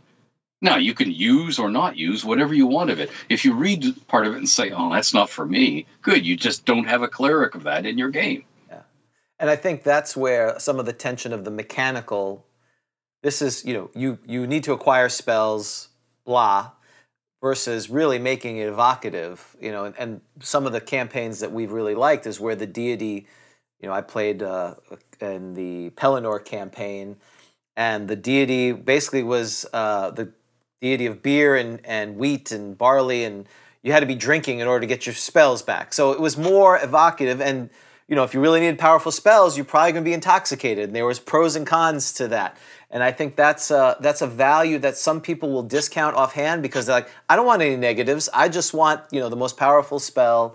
I don't want to have to deal with it. I just want to, again, not deal with all the ugliness of it. But that's where the role playing is missing. And I think we do the game a disservice when we do that. But I think you really have to have either an intimate group or someone such as yourself who's going to say, hey, you know what? this is the world I want to create. If you want, join me, and this is what we're going to do. So that's very powerful advice. So we need to do that in our game. We need clerics are going to be chanting. Yes. The magic users will be doing either limericks or some kind of haiku in order to execute their spells. And spell components. Right. I see our people just dropping off right now. And spell components, that's right. Right. As soon as the monster dies, they're diving on them, ripping their entrails out to sell them. That's all good stuff. I love it. I haven't, and I don't know if we want to make sure that if there's any questions, if people get their questions in, that we don't monopolize Ed's time. Weaponless combat. They're like, what's your thoughts on weaponless combat? Have you, the conundrum, we all feel like that's has never been done really well, at least in the older editions. True. And okay, here's the thing. In the same way that you can be at a convention and look over your shoulders of somebody playing D&D, and you go, "That's D&D," because they play it in a different style than you. You know, there are groups who play D&D like they're playing football, like they huddle, and the quarterback says, "Okay, you run around the end," or you know, and you go and you go, "No." And there are other people who role play it like everybody's ham acting. "Prithee, good my lord, dost not thou how I trow?" You know, and everything in between. So it's what works for you, and what works for us. My Home Realms group is there was almost no combat at all. It was almost all intrigue, threatening, veiled threats. "I don't think you'd like me to tell the king that, would you?" And the other character comes back and says, "Oh, yes, because the king would summon me. He'd be very angry. And then I'd be forced to tell him about you and the queen and the 16 rubber duckies." You know, and you see that these threats would go back and forth, and there'd almost never be a weapon drawn. So that's how we avoided most of it. Now, when it came to weaponless combat, we did a lot of dice rolling, as in, you roll 4d6s, you roll 4d6s. After you say what you're going to try and do in this coming segment of combat. We always use the word round, but I'm trying to avoid using that because it's confusing. A round means different things. Yeah. We meant the next few seconds of combat. What are you trying to do? You know, like, I'm trying to wrestle you to the ground. I'm trying to land a punch to your throat and end this fight right now. Whatever it is, they'd say what they're going to do, and then they'd roll the dice. 4d6. We total them up. Okay, are you 6 points or more higher than the other guy? Then you got to do exactly what you wanted to do, regardless of what he said. You just powered through him. So you punched him in the throat, you know, regardless of what he was trying to do. Okay, if you're within a few points of each other, then the Dungeon Master says, "You tried to punch him in the throat, but he grabbed your fist in midair. He was trying to wrestle you to the ground, so he yanked that whole arm down by the fist, and you crashed your heads together because you lost your balance and he lost his, but he couldn't wrestle you to the ground, and next round, you know, and then you'd roll again." And if people were tied, then they just sort of grappled with each other. Nothing happened, as in nobody got anything decisive, and the Dungeon Master would introduce something weird. Like, you're fighting on the table, it just broke underneath you. Ah! Or you're fighting on the battlements, you both fell over the rail, and you're now plunging through the air towards the moat. I wonder how deep the moat is. And then, what are you doing this round? Oh, shit. Well, so, go ahead. No, that's how you do it. Yeah, I was just going to say, because we talked to David Wesley 2 weeks ago, and that's basically how they figured out the duel back in Bronstein. It's, I'm going to shoot you, I'm going to stab you, roll some dice, whoever won, kind of thing. And they just adjudicated as opposed to, 14 pages of rules and, But you keep it, you keep it role-playing, you keep it storytelling. Yeah. The motive engine in this is, what are you trying to do in this next few seconds? What are you trying to do in this next few seconds? Now we'll resolve it. But it's always, what are you trying to do? It leaves the agency in the hands of the players. And you're telling a story together. It's better than, oh my goodness, let's do the charts and tables. Okay, are you in the zone of control of... Now, wait a minute. Case law 36B, this applies. Well, yeah, if you've ever played an SPI game, there's case law. The Panzer division can always push you back 1 hex unless you're attacking across a river. And there are endless cases of that crop up, and that's the rules trap. If you try and adjudicate that with rules, and I've seen these things where you're aiming at somebody and it goes, okay, this percentage is a headshot, this percentage is, and you can't. I do not want my game to turn into a math lesson. Well, that's like the whole, because it takes. I was going to say, like, go ahead. Yeah. Well, it reminds me of the holy water roll in first edition, isn't it? Don't you have to how far it misses? Right. Yeah. The grenade. Yes, and it slows everyone. All of a sudden, it slows down. You're trying to figure out exactly where it lands, and it just sort of. But I think that comes because it's a grenade-like missiles. Yeah. Right. It's I think part of it, and maybe you can speak to it, the trust issue. People. When the dungeon master adjudicates that, there's a trust of, I'm going to be impartial, I'm here to promote the story, you're going to get a fair shake. It seems like a lot of these rules were because either people weren't comfortable with that adjudication, or there was a distrust that if we don't have it written, someone was going to screw someone else over. And so that thing raises its head the moment you are having Gen Con and other conventions, and there are tournaments and competitions, then you immediately people don't trust each other because there are now stakes and people are opposed. The original H.G. Wells' Little Wars, he had these cannon, and you could still buy the Corgi cannon when I was a little kid. It was a metal cannon with a spring and a thing you pulled back, and you took a Q-tip and you pulled the cotton batting off one end and stuck it in the cannon barrel. You left it at the other end as the plume of smoke, and you fired the cannon. How many model soldiers it knocked over? That was the result. Well, in early wargaming, there was this thing called the burst circle that you made out of a coat hanger. Yeah. And I remember early Gen Cons when there was a competitive mass battle thing and a guy was casting a fireball. Literally, the dungeon master handed him a plastic ring from a Fisher-Price thing, told him to turn his back to the table and stand on this mark and throw it over his shoulder onto the table. And where that thing landed was where the fireball burst circle went off. Mm. There was complaints about that because he said, no, if I was casting a fireball, I'd be aiming it. I could see what I was aiming at. This is going to make it way too inaccurate. And the dungeon master said, then you come up with a better way. And the guy said, can I see the table when I throw it? Instead of having my back to it. And he said, and the dungeon master said, okay, I'll grant that. So he did. He turned around, looked at the table, and threw the burst circle. It didn't end up where he wanted it to be, but at least he could see his target. Right. So there's all these different ways of adjudicating it. But the thing is, what works best in D&D, because D&D is a lousy war game, a lousy detailed simulation, great storytelling. So keep it storytelling. Now, there are ways you can say, you can have an agreement within your group. Okay, when this happens, we're going to stop playing in D&D and we're going to sit down and we're going to play this board game, whether it's Lords of Waterdeep or any other board game, to adjudicate what happens now. Right. We can stop play and spend a couple hours playing this war game, and that will determine who wins this. You could do that if the people are willing to sacrifice the loss of momentum and story and the time that's necessary. But otherwise, just keep it storytelling. And again, if people like and trust the dungeon master, they'll let it pass, because they'll know that the dungeon master is usually on their side. When I'm dungeon mastering, people never think I'm their adversary. They always think I'm going to give them the benefit of the doubt. I usually am.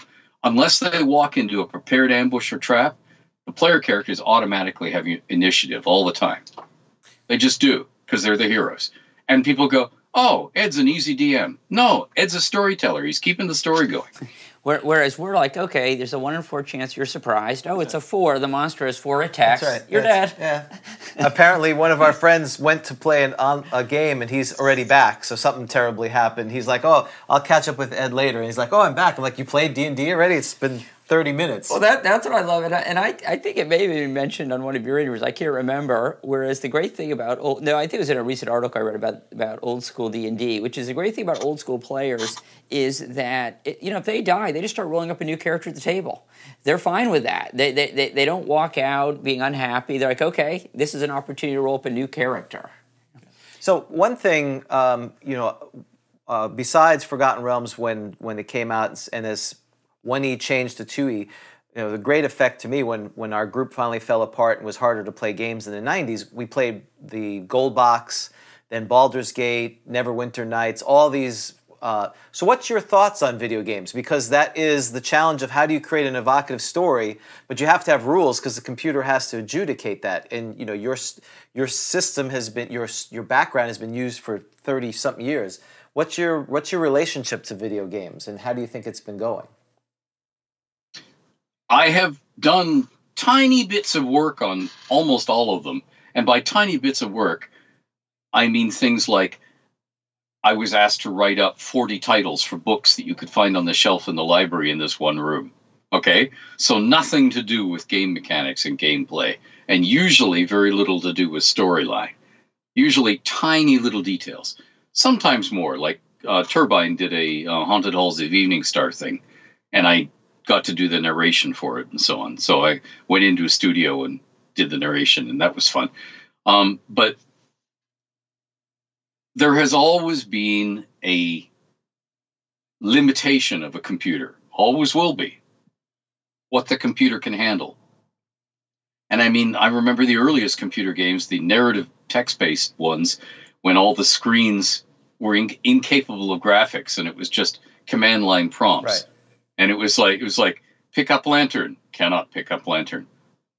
Pick up lantern, cannot pick up lantern. Drop pole, pick up lantern, pick up lantern.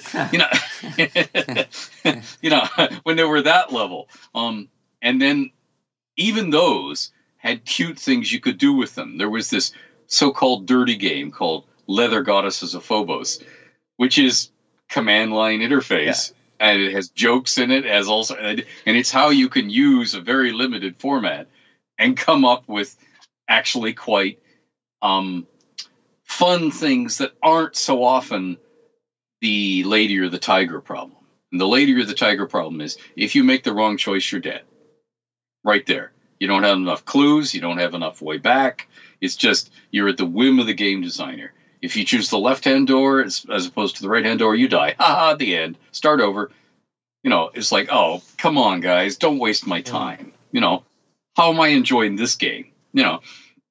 So from the very beginning, there have been limitations in the computer games, which have always frustrated me. Whether it was you can only go here, you can only do this, you can't pass beyond this room unless you somehow figure out how to do the right thing and get the right token, or he tells you the right thing, and how would you figure that out? Oh, you find out from somebody else who's played it. Oh, that's how I get it. I remember a gorgeous game came out early on from Lucasfilm called Loom. Mm-hmm. I could never figure out how to get off the island at the beginning. You can't go on, that sort of thing. And there were tons of games like that. And the Realms games, none of them I think were that bad, because they had basic tactical stuff. And there were things, they were really early SSI games, they were a bit clunky at times. When you did the combat, it stopped the game and it put up, here's the orcs and here are you. I'm going to fire my bow. Screen goes blank. Arrow goes across the screen. And you're going, oh. But I mean, that was what the computer could handle at that time. And what I see now with gorgeous movie cutscenes, or cartoons is what we called them in the industry, but the little scene that's all beautifully animated and could be straight out of a movie, they've been getting better and better. And I still will always kick against the frustrating limitations of no computer can be as good as a human dungeon master in making judgment calls, because a really cool D&D game is all about nuance and judgment and acting, and the computer just can't do that yet. But now we have computers that can look gorgeous, can be very evocative. If you're running across the landscape in Skyrim, for instance, it can be really, and one of the things that Jeff Grubb went to work for World of Warcraft, those people, and sometimes he'd show me a level that wasn't open yet, not to play in, just to walk around, which is what I wanted to do, walk around it, because I'm not a brilliant young kid. I have carpal tunnel syndrome. Mm-hmm. I'm slow. I can't fire 36 and win the game. And I'm not interested in it. That isn't an enjoyable process for me. I'm the sort of guy, there used to be a game, Spectre. It was all about a tank, running your tank around, firing at other people. And if you didn't fire at the other, you were supposed to land on this level and charge at these flags and run over the flags as fast as possible to get off the level, firing at the enemy tanks that were guarding them. And if you just went in the opposite direction, the game would say, come on, man, at you, because you were wasting time. And I want to explore this world. I'm driving my tank as far as it'll go off in this direction. What's there? Of course, the answer is there's nothing there. They haven't designed anything to be there. The game is an arena. I'm supposed to, clobber the other tanks and run over the flags and go on to the next level. And the game is chiding me for not following its rules. I don't even know its rules because the game didn't tell me that. I'm just plunged into the middle of it. So I'm always frustrated by the limitations of computers, but they are getting, with virtual reality and so on, scarily good. Finally, I remember the early first-person shooters, Castle Wolfenstein. Oh, yeah. How frustrating that was, because the pixels were so big that you didn't know if you were actually hitting an enemy. And you would literally track across to see if he started turning red. Am I actually hitting him? Because the limitations of the game were so much. It's like, this is just frustrating to play. But as the graphics got better, it's not frustrating anymore. But I want to play D&D because I want to be around a table with my friends or people who are going to become my friends by the end of the game. I want to interact with those people. I want to ham act. I want to explore things. I want to have time to make decisions, to maybe puzzle out, talk to the other people in the party and say, what do you think we should do? I mean, the king looks pretty angry. What do we do? Do we give in? I want that chance, that time to figure something out, because otherwise it's just more stress than real life. Yeah. So why am I playing this game as an escape valve from real life? I could just go to work. I mean, if you're a lawyer, there's going to be high stress situations. You're going to have upset people. Why would you want a game that is more than that? That to the nth degree. How is that a recreation from your vocation? Yeah, but I think there's always been a segment of folks. It was in the first DMG, solo adventuring, people wanting to play D&D on their own, and the computer's very patient. If you want to wander the lands for 5 hours, no one's going to sit there and go, no one cares about this. Let's get to the dungeon. Let's get the treasure. And I think it's awesome that it's gotten better, and but still, I think there is that tension between, in its purest sense, and I use open quotes, sitting around the table, the social interaction. But there is a segment of people. I've been watching videos of people taking and solo adventuring. Really coming up with books and coming up with their own stories. Just real quick, someone had a quick question. I know Dan's got some more. Someone was looking at your Wikipedia page, which of course is gospel, as we all know. Are these really? You have some odd-looking books attributed to you, at least odd from the title. When the Villain Comes Home and Women in Practical Armor. Are those real books that you wrote or contributed, and what are they? Okay, Gabriel Harbawi and I co-edited a bunch of anthologies of short stories. When the Villain Comes Home and When the Hero Comes Home. This came from an idea from me at an Ad Astra convention in Toronto. What happens afterwards?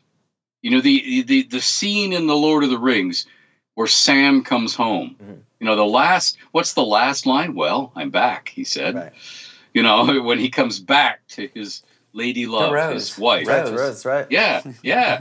And it's all over.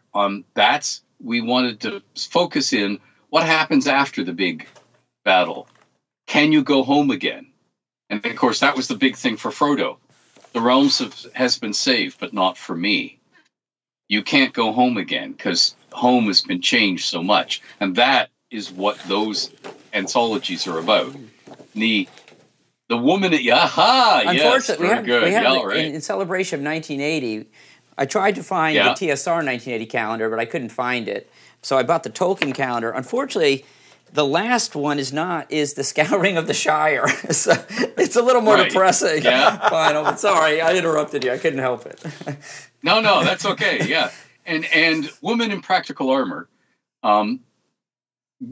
Gabrielle was very much, wouldn't it be wonderful to have an anthology where women are the heroes? And the whole point of the title, Woman in Practical Armor, is instead of babes falling out of bikinis and going into battle like Red Sonja, wearing a chainmail bikini that leaves most of their body vulnerable to any weapon thrust, what happens if we have realistic depictions of women as the heroes? So the joke was Woman in Practical Armor. And we were going to do a whole series of those about every, like, wizards and clerics and so on. But we haven't gotten around to that yet. And we have other ideas that we want to play with. But that's what those are. Those are anthologies of short stories by all sorts of talented writers. And I just co-edited them. And so now the Wikipedia page is missing, as you know, all of my game writing. Yeah. So there's like 300 books and about 1,000 articles missing off that page. It just has the quote literary stuff. And the last work it says that you worked on was Fairy Tales and Myth, an anthology, Creatures from Fairy Tales and Myth. What was the genesis of that, and what are you working on now? Because I'm sure your fans are wanting to see what 1980/2020 looks like. You're going to confuse him if you call it 1980. That's right. He's like, well, we did that already. So what does what's your last work look like, and what are you planning on for 2020? Okay. At the moment, I'm recuperating from this heart thing. So I'm working on a Rocket Age adventure, and Rocket Age is a game. Ken Spencer wrote and designed it. He has a company called Why Not Games.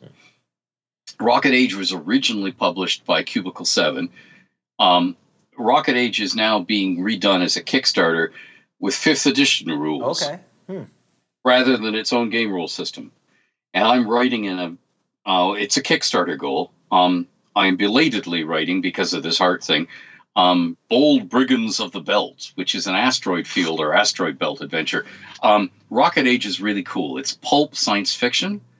So, you go into space wearing a glass goldfish bowl over your head, and you fire ray guns, and you get transmissions on the radio, and Tesla is around and so on. Well, and there's a Fourth Reich hidden on Mars or Venus or somewhere, and it's all in the solar system. Okay, so it's that cool pulp science fiction. And I'm writing that for Ken. I have just finished a novel set in the Fate of the Norns universe called The One-Eyed King. And when it'll be published depends on his Kickstarter. And that last thing we talked about, the Creatures of Myth and Legend there, that is for the same game system, Fate of the Norns. There's a gentleman in Quebec in Canada called Andrew Volkowskis. And he has a game system. His company is called Pendelhaven. And his game system is called Fate of the Norns. And it's Norse Viking role-playing. And he goes full in depth on the mythology and works out when the Finns talk about this creature, when the Norse talk about this same creature, okay, they contradict each other in small ways. Okay, I go to all the sources in the originals. I work them all out. What is the best thing? And I write it up as a game thing. So what he did for Fate of the Norns is he has 3 or 4 rule books. And by the way, the cool thing about Fate of the Norns, when you're going to do something, you throw runes. It's called weirding. You throw runes to see how successful you are.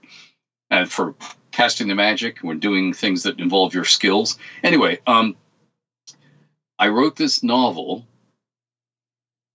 for the game system, and it's about a king who sacrificed one of his eyes to Odin, because Odin is the one-eyed god. So when he, as a teenager, when he started to worship Odin, he had a blot or sacrifice. He ripped out one of his eyes and sacrificed it to Odin, so that he's now the one-eyed king. And this is about the real world. In our real world, the Vikings conquered Dublin. It was called Athcliath back then. They conquered Dublin and occupied it for a few years. And this is the fantasy version of that, when the one-eyed king is ruling in Dublin. So that'll be published when he gets around to the Kickstarter. That Creatures book that we were talking about, when he did all of these critters up, he did them up in his own rule system, but he redid it for 5th edition. And then he did a version of the book, and that's the version of the book I worked on, with Michelle Franklin, another writer who's in Quebec, and yet another writer, James Kerr, who did the game system. And what we did is, what is it like to encounter one of these critters? So in other words, we did D&D ecology articles, Right. only for this Fate of the Norns game. But instead of hard game rules, that's in those other books, James Kerr wrote up everything that's known from mythology about this monster. Here's what they try and do to you. This is what they eat, that sort of stuff. And then Michelle or I, or Andrew himself, Andrew Valkauskas, wrote a short story of an encounter with one monster. Usually it's, I am Eric the Red, and this time when I went up against the Fomorians or whatever. But sometimes it's from the point of view of the monster. Oh, okay. That famous John Gardner novel, Grendel? Grendel's had a little accident. So may you all. Sometimes we take the monster side. So that's what that is. That is a book just of stories. So it'll come to the Kelpie, for instance, or the Fomorians or whatever. And it'll say, here's what they are in mythology. And then you'll get a story of an encounter with them. Awesome. So no game. So in that book. Yeah. In his recovery, he's done more than I've done in 3 or 4 years. Yes. Yeah. So I feel pretty. Thank you for depressing us. That's great. We've got a lot of work to do. I mean, we're sitting here going, I got to write a memo at work, and I'm like, oh, that's a lot of work. Right. I don't feel like doing that. So go ahead. During my recovery, I have reviewed and blurbed 8 novels by other people. I have written 6 short stories. I have written a ton of columns for EN World. I have done behind-the-scenes work for Wizards and other people on stuff. I have written 2 novels, and I have written 3 game adventures. And remember when we were talking about the writing advice? Just do it. Just sit down and do it. Yeah. Now, we're not all as fast as I am. It is not an arms race. Nobody wants to know what you could pump out this morning. They don't know that. They just pick up the finished product, and is it crap, or is it fun, or is it in the middle and flawed? Take the time you need to take to do the thing that you're proud of. Just one more question from online. Knickknack95, is there any way for you to release the original map of the Moonshae?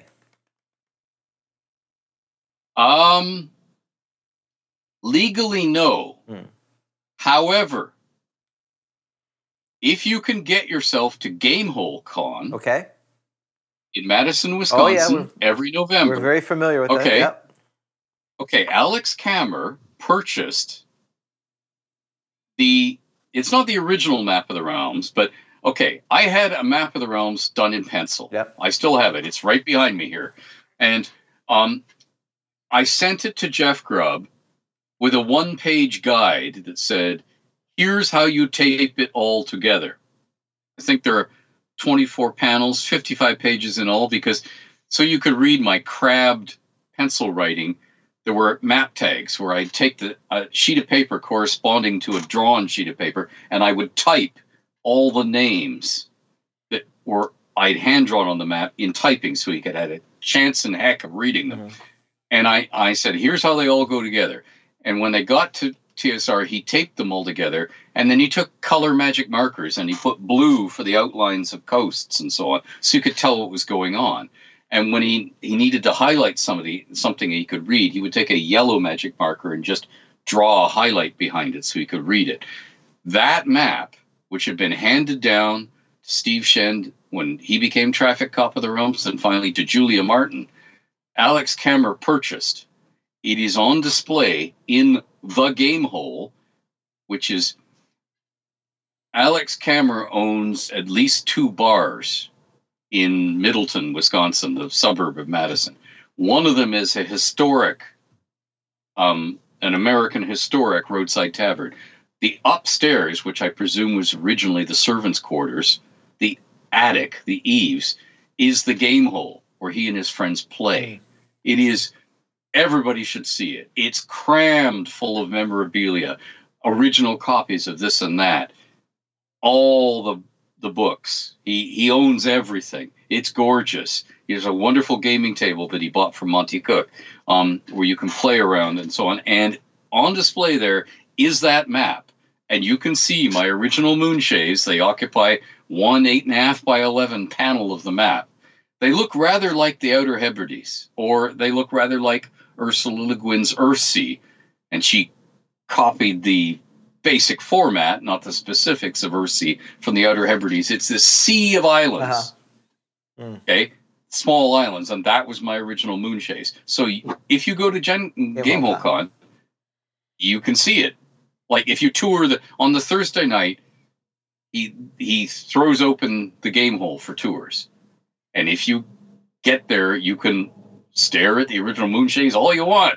That's great. Yeah, we've got to make that sojourn up there. Hopefully, maybe this October. I know Gary Con's a little bit of a problem. What other questions do you have for? I just have one final question. You've been very kind with your time. Yes, thank you for your time today. Yes, Ed. we appreciate it. Oh, no problem at all. Well, one final question for me. Did you ever go through other person's adventures? So it sounds like you obviously did a lot of homebrew with the Realms. Did you ever run other people's adventures, published modules? Oh yeah, many times. Okay. Yeah. Any favorites from back in the day? I know that you were a reader of White Dwarf, which had a lot of mini adventures that I'm a big fan of. Any in particular that were your favorites? For Call of Cthulhu, Masks of Nyarlathotep, the big giant super adventure. I really enjoyed running that. Expedition to the Barrier Peaks for D&D, because I could have fun playing with that. The Teagle Manor of the original, which was the giant sprawling haunted house that Judges Guild did, that was more a setting than a coherent adventure. The Temple of Ra, Cursed by Set, and Dark Tower. I think Paul Jacques did both of those. Now Janelle Jacques. I'm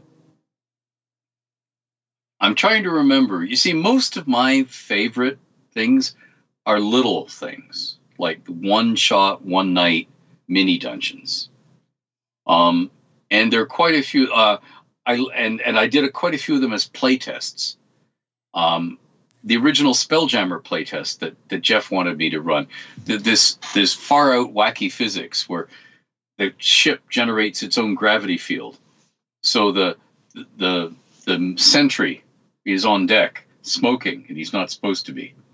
And he sees the boss coming. So he takes a drag on his cigarette and throws it to his right. And boss comes by and says, "Anything to report?" "No, sir. Quiet as the ether." Good. Passes on. And all that time, the cigarette's been going around the ship. And it comes up, and he just reaches out and catches it again. Oh, my boss is going to look back, so he throws it again, and it goes around the ship. That's sort of cool, fun physics, because Jim Ward came up with these ideas that during a Spelljammer battle, They'd have bone balls. They'd have skeletons, as in the D&D monster, but they'd have them in balls, and they'd fire them out of cannon, and they'd land on the decks of the enemy ship, unfold, and start attacking with their swords.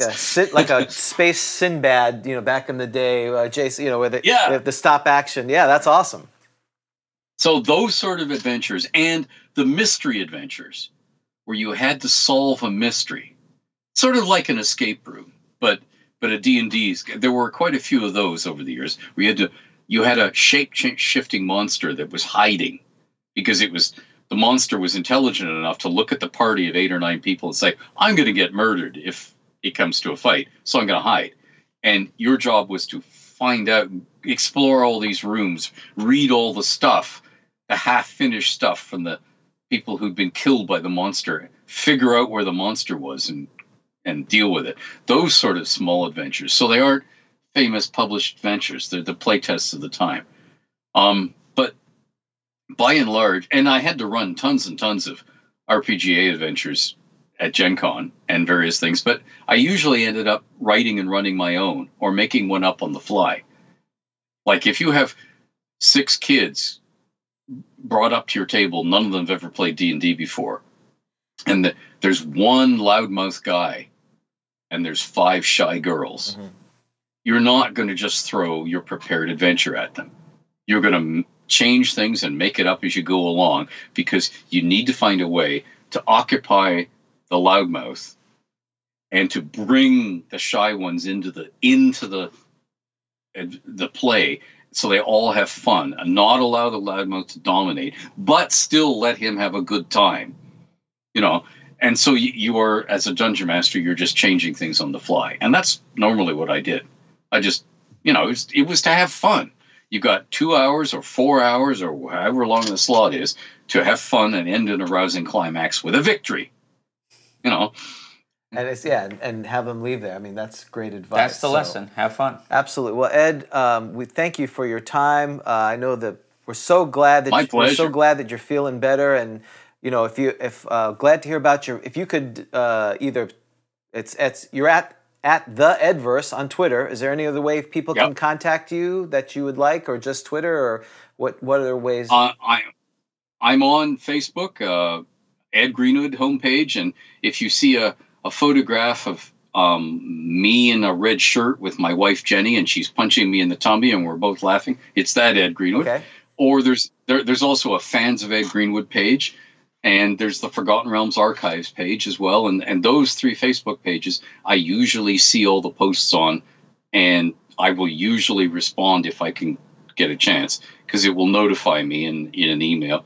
And Twitter is the best way for a fast one. That's usually the best way to contact me, because I am too busy to live online. I couldn't get any writing done if I did live online. And I'm living online anyway, so it's... Well, you're very responsive. I mean, I've seen your folks posting questions, and you're within a short time. I know some of it's because you're in recovery, but it's something you take the work that you have birthed to the world very seriously, and I think your fans are very appreciative of that. And so you've got stuff that's coming out, this module that you're editing. You've got the book. They can get that on Amazon, and the Kickstarter is how can they get to some of the Kickstarters that you're working on? Ooh, boy. I would look up Andrew Valkauskas. Okay. Just under his name. That seems to be how it comes up on Kickstarter. And Rocket Age, I would just look up Rocket Age. Okay. I recently did a novel for Folklore, The Affliction, which was a Kickstarter from a couple of years ago. Greenbrier Games is publishing the line now. There's one Folklore, The Affliction novel called The Whispering Skull, and that's me. Nice, awesome. I wrote that. So I'm still working on stuff in the realms every day. Let's see. There's other novels and stuff I'm working on now. But I can't talk about them. Well, you have an open invitation. We're connected on Twitter, so if you say, "Hey, I want to talk about this book or this idea that you want to promote," we would be more than happy to have you on and talk about whatever you want, because you're such a treasure.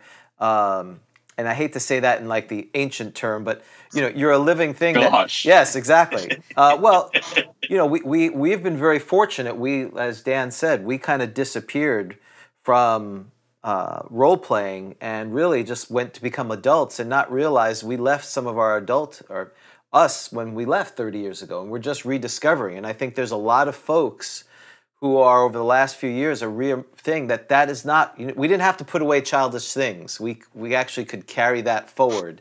That's right. Yeah. And so this has been almost an awakening. We're relearning things. You're like, I've been doing this for 40 years, and some of us are like, this is brand new. So we're like Han Solo coming out of carbon. Right. We're out of the deep freeze. What, Forgotten Realms? What happened? Wait, I remember it from like it just been released. Yeah, just released. Wait, you mean that thing? It was a success. That's right. I'm thrilled. There's more than Elminster. What happened? Right. What? So yeah. Well, no, but that's the thing. You guys went away for that many years, and Gary Gygax and Dave Arneson both died. Yeah. Yes, that's right. Now you can't. Now you can't talk to them. It's too late. And here's the shame about it is we live in Orlando, and so Dave Arneson was teaching. We actually game now right across the street from Full Sail University where he taught. And so what a shame that Dave Arneson was in the same town that we were. Yeah, and we missed the opportunity to talk to him. So, but our kids, I have my youngest is 17. He's playing 5th edition, so it's a generational thing, and that's when the most exciting part is that people are getting to embrace, and they're yearning for the genesis of it. I don't think it's just, and it's just you have living history. We're now old enough where my 2 sons, they talk about things, and it's like they're discovering the 1990s. I'm like, I lived it. No, that's not how it is. So it's very important. That how we move that forward. So. There was no internet. That's right. Exactly. When I went to visit my grandparents, they were on a party line telephone line. Exactly. Oh, Ed, thank you. Television was black and white only. Right. And if you were the youngest, you had to change the channel and hold the rabbit ears. Exactly. Yes. Yeah. Congratulations. And you get to stand we date ourselves. That's right. Yeah. I remember when there was no such thing as a Die 30. That's right, Die 30. Well, what is this thing? Exactly. More crazy talk. Yep. Well, Ed, best wishes, Godspeed to your recovery, and we look to see you. Are you planning to go to Gen Con this year? Is that too far in advance, or still kind of the only convention that isn't a day trip for me, because I'm my wife's nurse as well, and she's 84.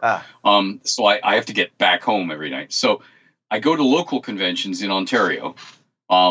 Phantasm up in Peterborough, Fan Expo in Toronto, and a few others. But the only one that I'm hoping to get to is Gamehole Con this November. Okay. We'll see closer to Gamehole Con if I really can. Yeah. Well, that's... but yeah. Well, definitely, a Canadian trip, but we have dear friends in Canada. We have a number of... In fact, we're going to give out a title to one of our dear friends today, so we can, and he's in the Ontario province, which is small. I mean, it's not that big. Us Americans, geography is really Japan, not. Is that right? I think it's near Santa Claus and over by Tokyo or something like that.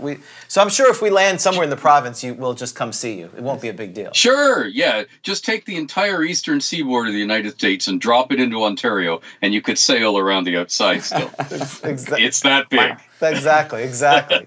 Ed, thank you so much. We appreciate your time, and for the folks who are listening, they've been effusive in their praise and just really recollecting all the things, both in the past and now, that they've done. Have a great day, and I hope 2020 suits you well, and we'll talk to you real soon. Thanks, Ed. Thank you. Thank you very much for having me. Let's do it again. Okay, great. Thank you. We accept your offer. We accept your offer, absolutely. We have a contract. All right, that's right. Okay, yeah. Handshake deal. Right, there you go. Awesome. Have a good day, Ed. All Bye-bye. Right, thanks, Ed. Okay, thanks. Bye. Bye. This has been a Bushy Puppy production. All rights reserved.